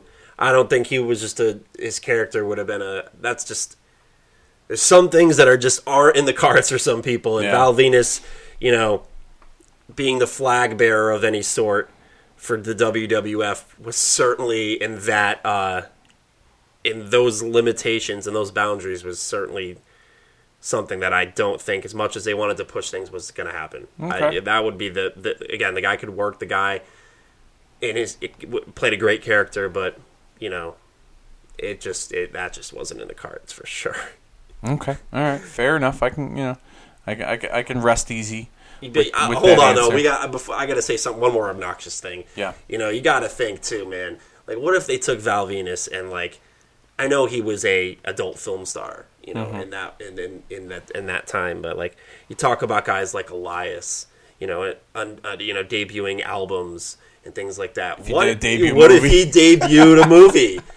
There wasn't a WWE network. But what if he debuted a longer form film that was done in such a way that didn't obviously, taint the youth of America, but at WrestleMania, they teased this sort of thing that leads to something. I don't know. In the same way that at WrestleMania 8, they teased that Flair and Mr. Perfect were going to put Miss Elizabeth's naked body on the video screen. Then someone comes out and kind of stops it. The tongue-in-cheek nature, and they could have just built something up, not gobbledygooker-esque, but he is coming in some sense. The Big Valboski debuts his feature film, Shaving Ryan's Privates, or something, whatever. that they could have had as a drawing card for a WrestleMania where he comes out to, and again, it gets squashed by something. But oh man, that would have been right up the alley of the Attitude Era. And they could have. I mean, they took a gay wedding pretty damn far. Oh yes. They what I mean? Did. Years later, who's to say that they didn't toss around that idea of we're gonna debut Val Venus's, award-winning adult film feature debut, and that's 8 to 10 minutes of a segment at a WrestleMania. Bro, I used to have lunch with Martin Scorsese. We can have him sit in the front row. And we can have him cut a promo about his time working with Val on this new movie right before it debuts. And then when the big reveal is going to take place, all of a sudden Kaientai shows up. It would have been entertaining as hell. Another conversation, I'm sure. I think that would have caught some buzz. Maybe not the right type of buzz, but man, they weren't the cleanest. These are questions we should ask Vince Russo. Yeah, honestly, that would have been. What is the most outlandish thing you ever booked that we don't know about? Please, by all means, he's got to have a whole bag full of tricks that definitely. Hey, in the WWE Network, if there was, it could be stashed away for parental controls. Man, they could have.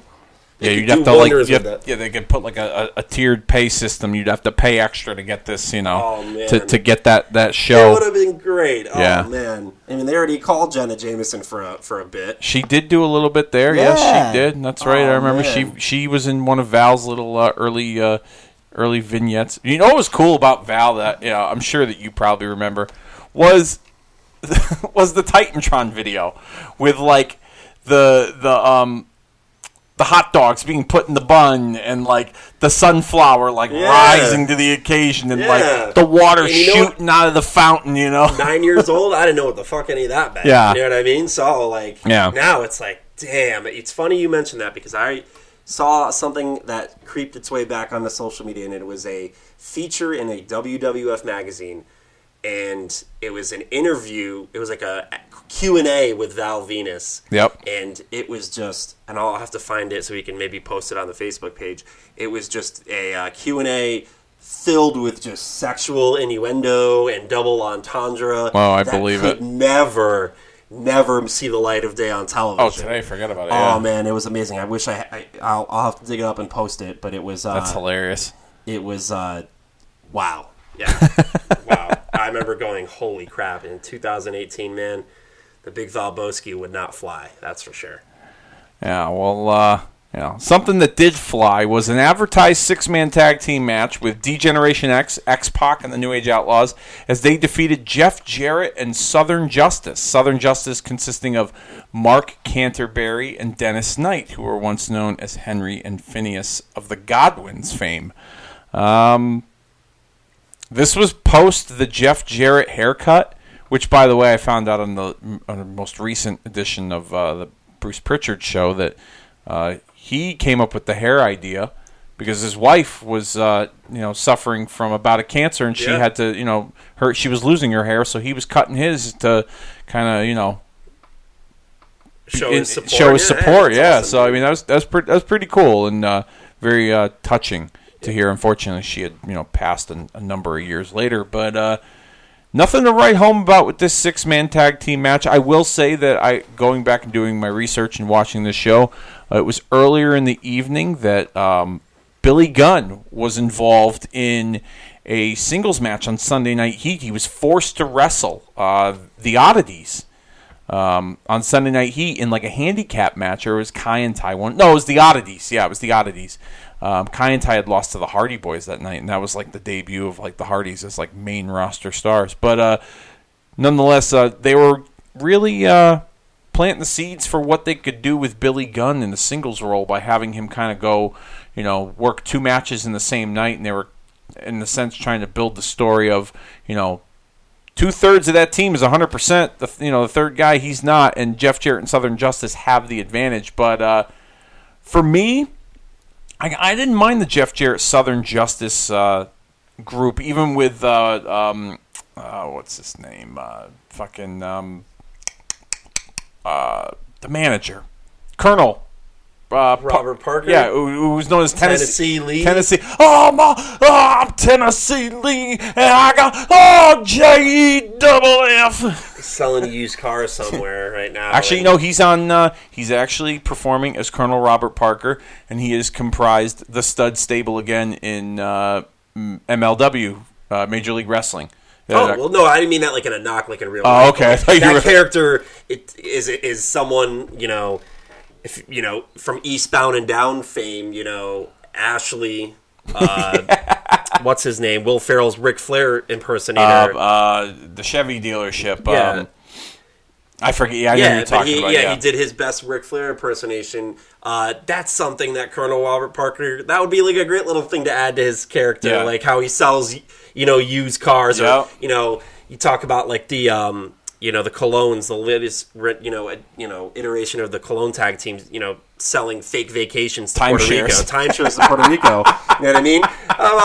Tennessee Lee selling used cars and lemons, to people. That would have been highly entertaining. There's a car over here. I got it all the way. Yeah, bring a car out and auction it off at a show. Yeah. And then the fan gets in the car and it doesn't start. Yeah, that'd be amazing. This Ford F-350 is Hemi-powered. But in all seriousness, nothing really to write home about this match. And, DX was red hot, so, I didn't really expect DX to lose this match at 15. And, going back watching this, I could see why. Like I said, just red hot. Triple H, I believe, was hurt at the time, so that's why he wasn't a part of this match. He was originally scheduled to be a part of this match, but... not too long before this, I think they slotted X-Pac into the role. Jeff Jarrett, Southern Justice, would it have benefited if they won? Slightly. But, Jarrett was kind of the edgy, attitude that he, not to be cliche in the Attitude Era, but, the edgy attitude that he had obtained pre-haircut, post-haircut, really set him on a path for people to take him more seriously, which I think helped him. I think the addition of Southern Justice was kind of cool to his presentation, but at the same time wasn't necessarily needed. I mean, I didn't expect major things from Jeff Jarrett if him and his team had won this match. Is basically what I'm saying. Yeah, I would have to agree. Out of the lack of my recollection of it, honestly, I mean, just wasn't fresh. Wasn't an interesting idea. It was actually probably less so in comparison to everything that was happening on TV. Like I said, you go back to Ken Shamrock, you go back to Vader. They were remnants of, at least in their presentation, of what we understood wrestling to be. Yep. As far as characters and their positions. In a different time and place, that's something that probably jumps off the page a little bit better. But it wasn't. I mean, kind of like when they did the NWA invasion earlier in the year, it just wasn't designed to be interesting more than it was designed to say, like, that's that wrestling that we don't do here in the WWF. It gave two guys something to do and put them in a decent spot, like, Canterbury and Dennis Knight, and then, it's Henry and Phineas. It will always be. Yeah, Henry and Phineas, yeah. I believe this was before, if I'm not mistaken, Tennessee Lee was gone by then, or maybe he was gone after this. Canterbury and Knight I think Henry Godwin got hurt. Phineas was kind of floundering. I believe he was still accompanying Jarrett to, ringside for some matches on like live events and maybe even on TV. But this was not too long before we saw Jeff Jarrett and Deborah in the WWF. This was about a month shy of Jeff Jarrett and Deborah. I mean, there was no real formal way that they introduced her. They just kind of brought her out on TV with Jarrett, and everyone knew that they were associated with each other from WCW. I feel like they didn't need much explanation. They didn't need a backstory, but I feel like in some ways, not to trade places here with this scenario and with this match, but I feel like maybe the downfall of Southern Justice and Jeff Jarrett and Tennessee Lee could have been attributed to Jarrett being distracted from his time spent with Deborah, and then that's how they revealed Deborah, is that she's the one that's kind of, hitching her wagon to Jarrett and his star, and in hopes that, he becomes, bigger than he is under her guidance. Or the other way around, he's got this, the success that he had in WCW, he was looking to recapture that because of the star power that Deborah had, kind of looking ahead, like, I don't need these guys. I'm going to go get something new, and Deborah became a huge star. So I think that, it was instantly familiar. Like you said, their association, not even just their association, people knew who Deborah was. Yeah. You know what I mean? Yep. So all that helped him, for sure. I think that it probably helped him more than it helped her. Oh, absolutely. I would totally agree. All right, here we are, main event. The match that, everyone was ordering the pay-per-view for. Stone Cold Steve Austin defending the World Wrestling Federation Championship in a triple threat match against both Kane and The Undertaker. A month prior, Austin and Undertaker wrestled in the main event at that year's SummerSlam, with Austin coming out the victor. And right around that same time, it was revealed that Kane and The Undertaker were forming an alliance, the Brothers of Destruction, the birth of the Brothers of Destruction, so to speak. They had a long-standing rivalry for the better part of a year, and now they were going to be an alliance.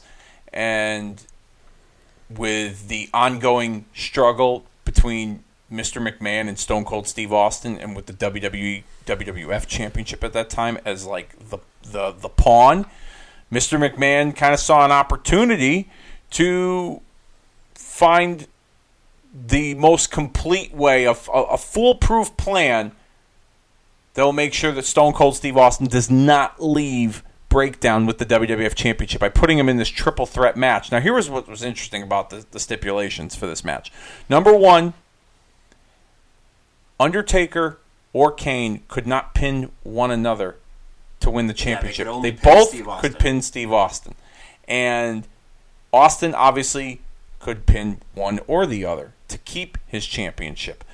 I loved, and I don't know if you remember this, but I loved in the video package, Vince tried to rationalize with Austin that, well, you have more than one option to keep your championship, whereas Undertaker or Kane have to pin each other. Like, Vince tried to rationalize it in this, like, asshole, dickhead kind of way that, like, you know, Steve, you have you have a greater chance of keeping the title because now you have not just one but two options to win the match by beating Kane or the Undertaker. Yeah, that guy, Vince guy, he's got a few ideas. Yeah, I thought that was kind of interesting. And then Vince had laid down the edict that any one of Austin's friends, which at the time obviously his character didn't really have any, but anyone that interferes on behalf of Steve Austin will not only be fired on the spot, but that Stone Cold Steve Austin would be stripped of the World Wrestling Federation Championship.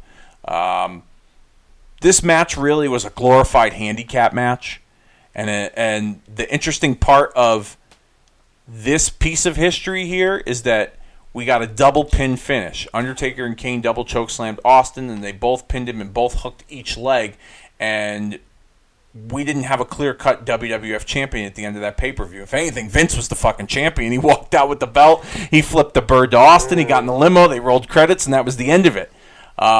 Here's some more meat to chew on when it comes to this scenario, because there's a lot of moving parts and a lot of variables with these three guys, and with even some other outside factors like The Rock, who had just won the triple threat match earlier in the evening. So let's kind of start with let's go with Kane. What's Kane's path if he were to have won the World Wrestling Federation Championship in this triple threat match? Well, I think in any scenario where Austin doesn't leave as the champion, as we saw, Yeah. it's setting the table for him to chase The title, whatever is the champion. Yep. And de facto chase Vince. Kane as the champion, I think... I don't think that does it for anybody. I think honestly what we're pondering now is probably, if they didn't think about it then, it's probably the reason why they settled on the finish they did. But again, we're trading places here. So Kane is the WWF champion. I mean, I think that gets you a rematch, right? I mean, we've seen that on pay-per-view though. So you got to find next night on Raw, yeah. Yeah, so They did that earlier. right. So you got to... There's not much to chew on with this one? It was such a device to get them to where I think they were going. Mm-hmm. But I think Kane winning could have... I mean, Kane and The Rock. That really wasn't something that had been touched on yet. Nope. They teased it a little bit. Yeah. They teased it a little bit. But I don't think Kane's character was one that was going to be able to carry much of any load by himself as the champion. Vince McMahon at his side thinks what would accentuate him a little bit. It would have probably been something short term. It changes a lot. Yeah.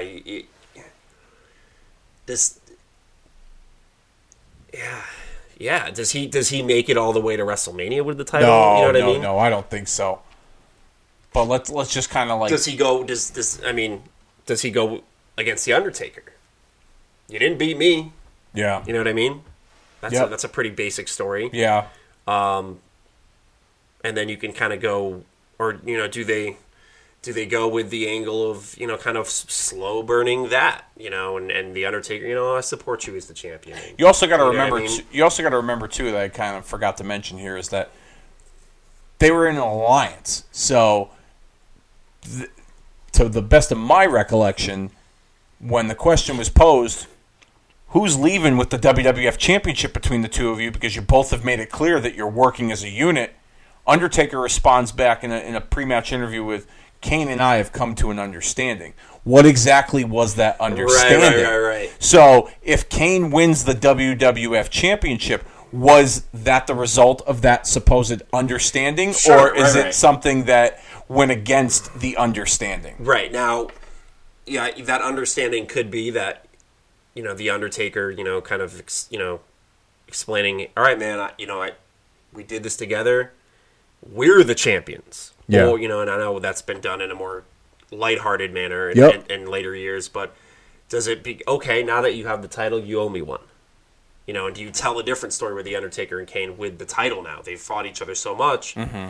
Or do they slow burn it? Again, they have an alliance at this point. Do they move along and just say, you know what, The Undertaker supports his brother Kane in this role as the champion, and they carry that to an eventual turn of some point that leads to a head-on collision at a grander stage.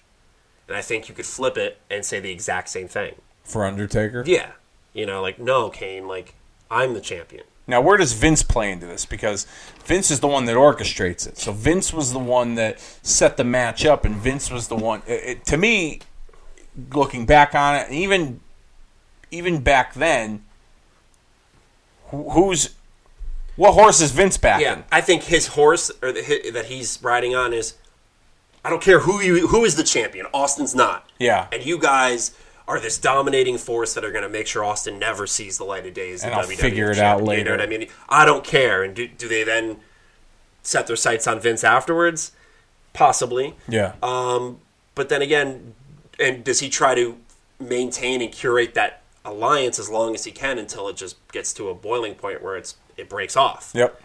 I think that's a logical direction to go in. But again, I feel like such stuff was so concrete at this point.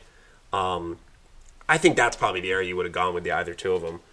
Yeah. One of them's the champion. They try to maintain this alliance where they help each other out, and with the sights on a future matchup down the road, that ends up being more hostile than it was designed to be, breaking that alliance. Here's an intangible that really wasn't brought into the storyline, but something that definitely could make some sense, was Paul Bearer.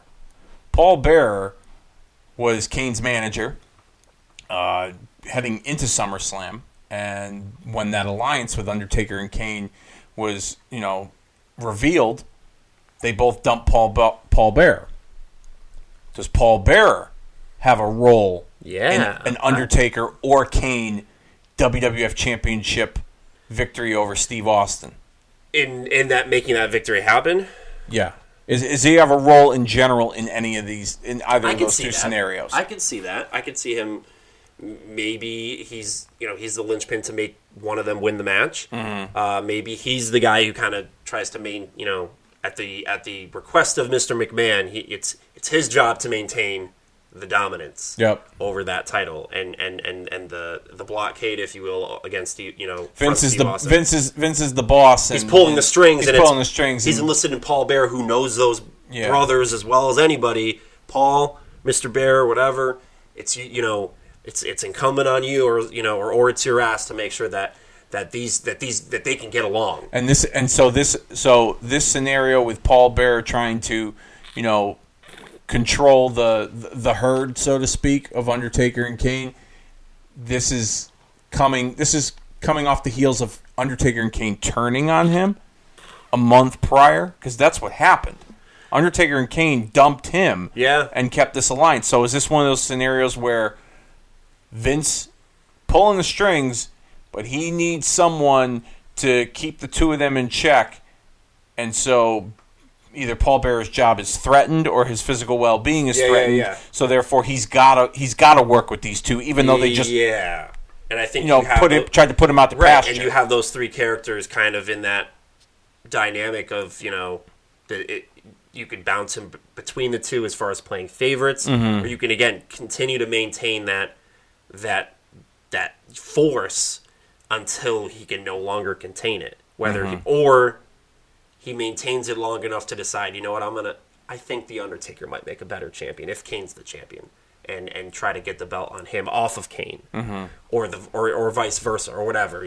Who is he? He's going to find the star as the heel that he is. He's going to find the easy way out to gain the prestige, and of course in the industry, the money behind managing the world champion. Yep. So you could have gone that way, I feel like, with those two. So close to everything they had done before. I don't know how fresh it would have been, though. It would have been an interesting dynamic. I think it could have worked in the Attitude Era. Like you said, they just turned on him. It wouldn't have made a lot of sense. But a lot of things didn't make a lot of sense. Yeah, Val Venus, we thought lost his dick and came back a but week just later. Yeah, exactly. Some things just didn't make sense, and I think it wouldn't have mattered.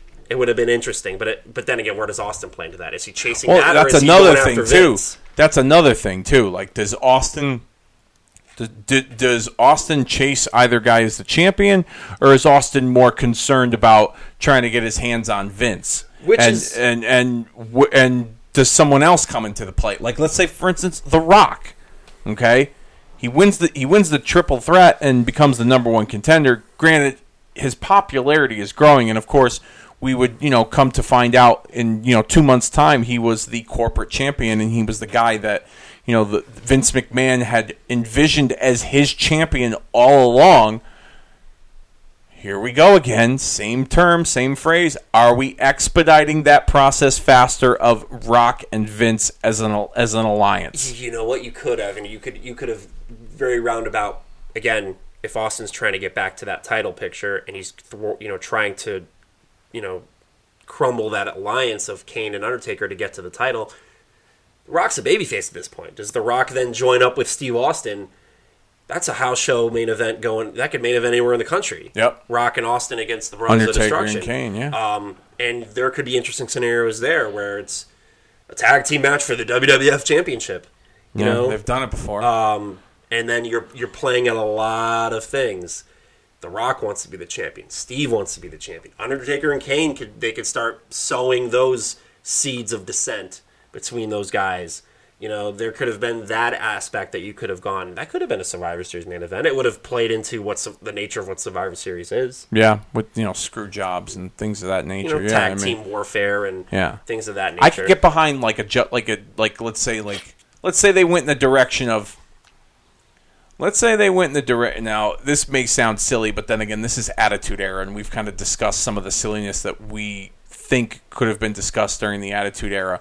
But what if, they went with the same finish, with Undertaker and Kane pinning Austin and Vince leaving with the title, and then the next night he's going to announce who the undisputed World Wrestling Federation champion is. As a matter of fact, they brought the Winged Eagle belt back for that ceremony. I was a tease. Yeah, and sorry, I didn't mean to steal your thunder there, but what if Vince had decided during that ceremony, let's say that the Zamboni didn't come into play, and let's say Austin didn't crash the party, even though that's probably my favorite Austin vehicular moment in wrestling history, just by JR's call alone.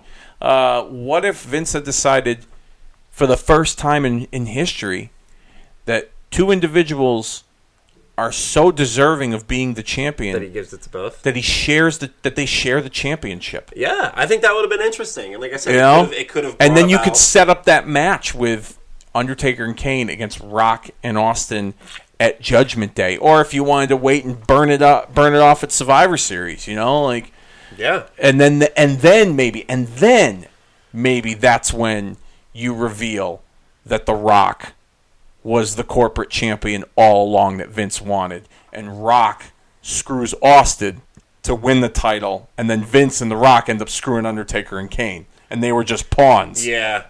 I think they wanted more behind getting Austin and Rock together than maybe just hot-shotting it. Yeah. With 6 weeks of build. Mm-hmm. There was more story to be told with it, going from November to March. Yep. Than, say, September to November. Yeah.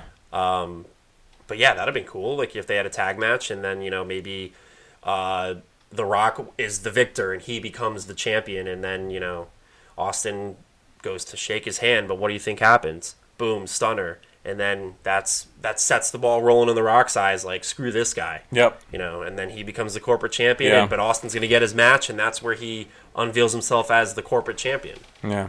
And you could play this. You could do the screw job off of Rock and Austin. You could. Yep. You could. And full blown. They could babyface it at that point, and then maybe go with back to The Rock the same way they ended at Survivor Series, but having Austin be rightfully screwed out of the title could have been interesting. Yeah. So you're saying like Rock Austin Survivor Series for the championship? Screw job same way that they did Rock Foley? You could have done, yeah. You could have, yeah. Well, yeah, exactly. Yeah, like say they have the match the next month, the tag match where the title's on the line or something. Like you said, the dual champion, and then the winning team will face off one-on-one at the Survivor Series. You know, to determine the sole surviving WWF champion. There you go. Just to throw a term out there, and I know it sounds like we're booking it right now, but again, you could still get to the same place. Stone Cold and The Rock win. You can kind of do the babyface encounter, and really build on these two rising stars, these two stars of the company, and really play to that babyface idea, and make the fans pick, and then sharpshooter, call for the bell, Austin screwed out of the belt, and The Rock's the corporate champion, and we continue.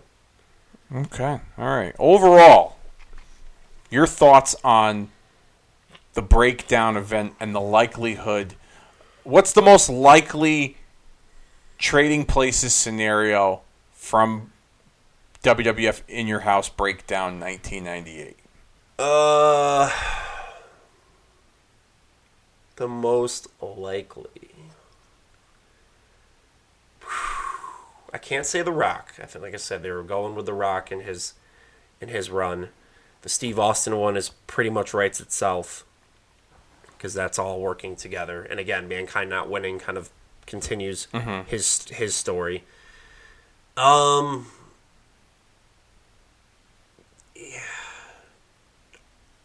You go first. How about that? You go first. Okay. I gotta ponder. You gotta ponder that one. All right. Yeah.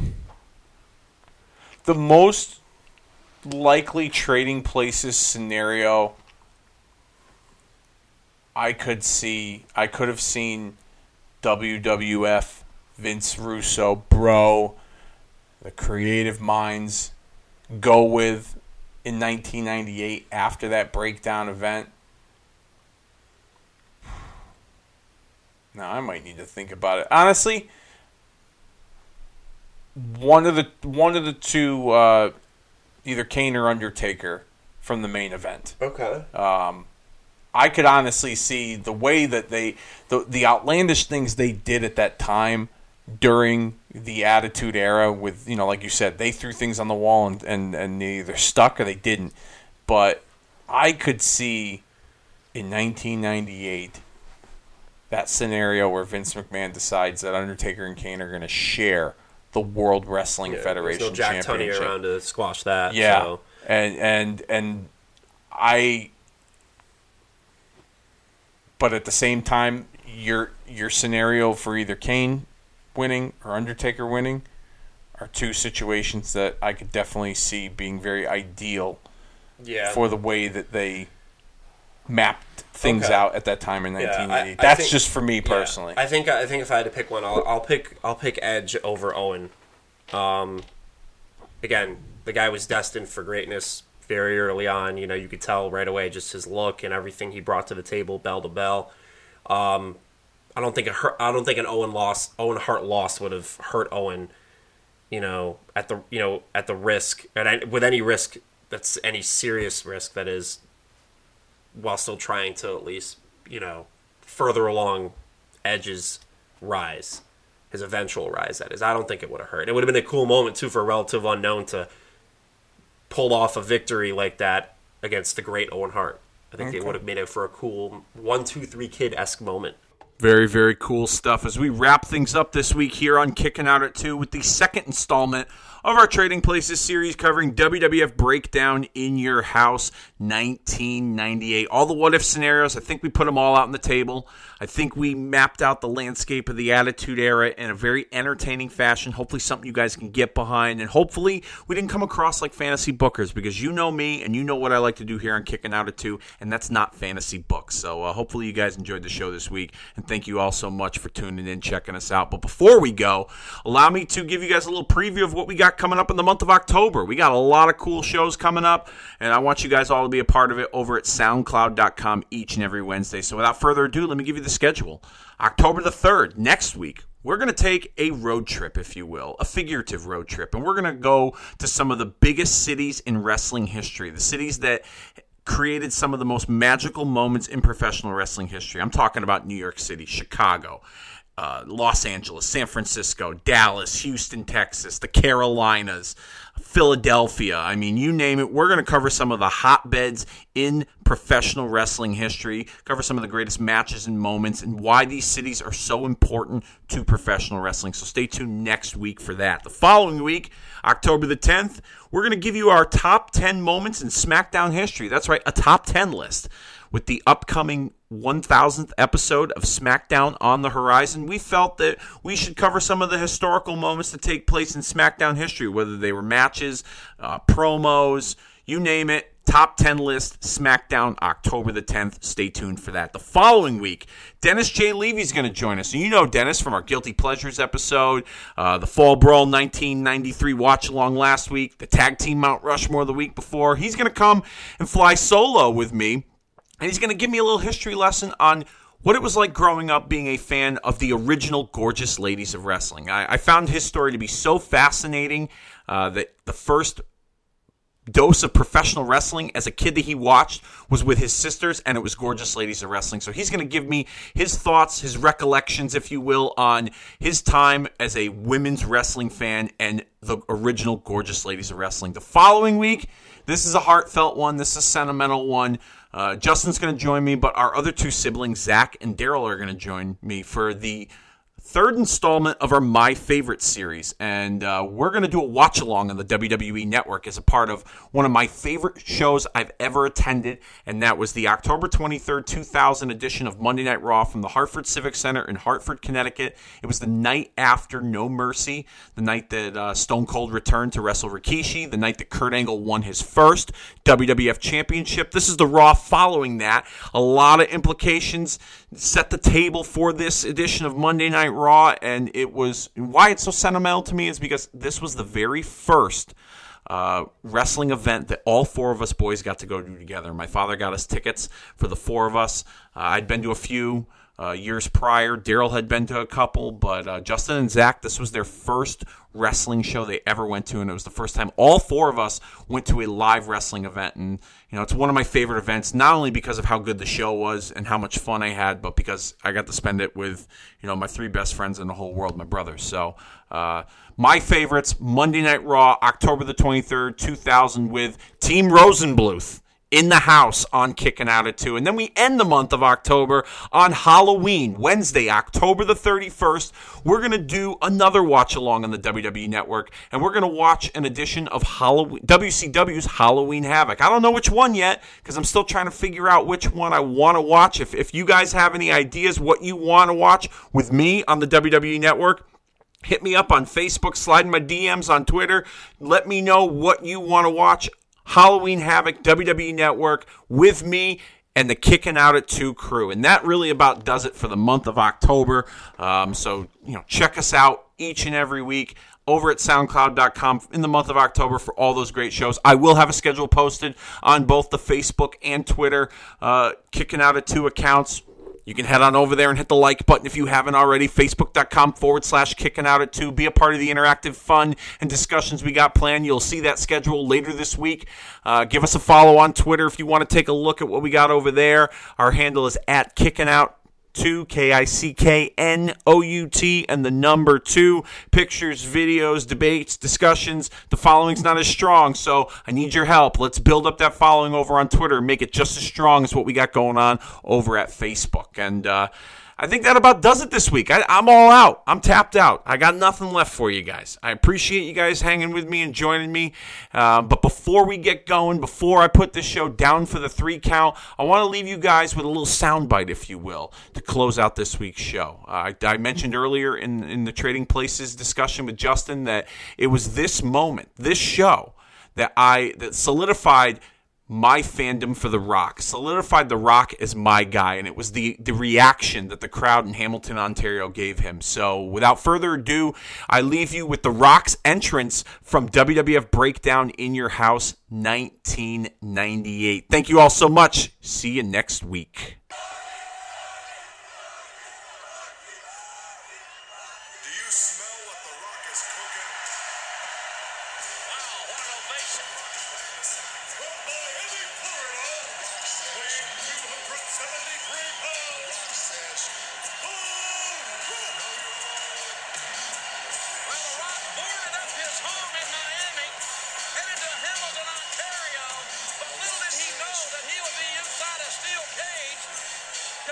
two other superstars to become the #1 contender for the WWF title. Oh, and he's in a foul mood. No wonder he had to leave Miami, Florida to come to Canada. That right there will put you in a foul mood. He's ready to lay the smackdown on anybody and everybody. Brock debuted at the 1996 Survivor Series. He is a 2-year pro and the youngest Intercontinental Champion of all time.